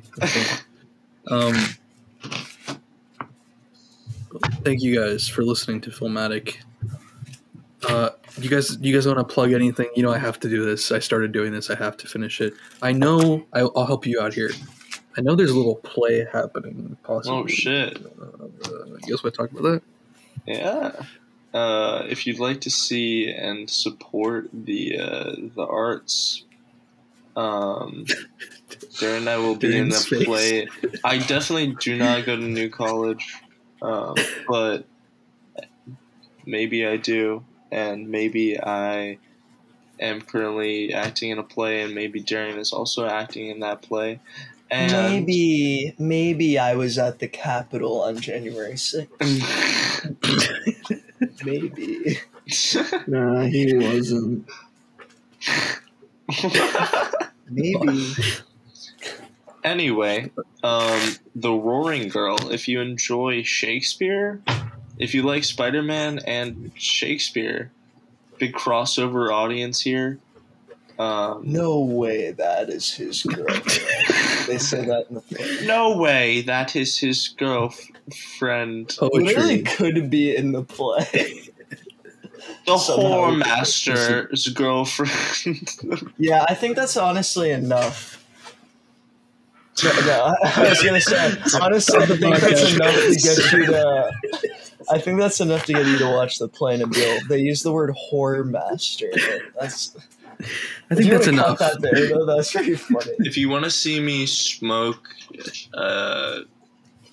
herbal leaves out of a penis-shaped pipe, come Are you see actually the- gonna be allowed to smoke? I don't know. So is there poetry in this play? Like day by day he gazed upon her, like tear, like what are we? Like tear. Like Day by day he gazed upon her like tear.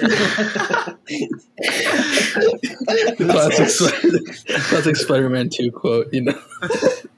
I'm so glad Tear didn't exist as a mainstream or any relevant. You know what I mean? Can you imagine if Tear? Can you imagine if Tear was mainstream in 2004 like it is now? That was the line they used. No one. Okay, it's too late for this. Wait, please. what? Pizza Tear. Yeah, thank you. Pizza time Tear. And I'm with a, you know what, Nabil.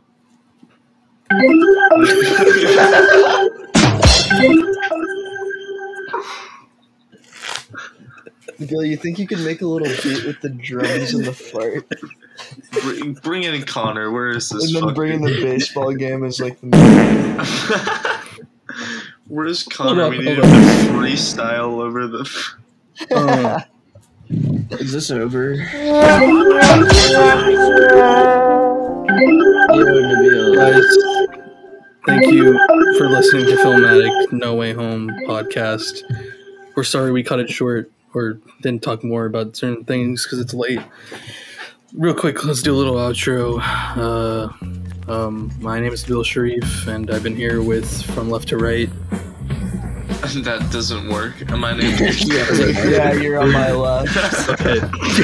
On your left. In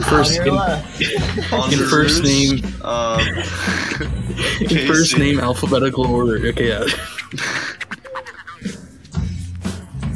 Well, no, actually, my first name technically is the letter K period space letter C period.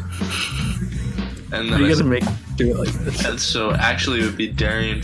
No, it would be Darian Yes. first. What do you mean? It would definitely be me first. What? You say your name then, you fucking idiot. What Okay, even can we is your restart name? this from the top? Yes, from the top. From. I don't know This- what you said. Okay, you've been listening to Filmatic Podcast. You've been listening to... Darian Nigro. Evan.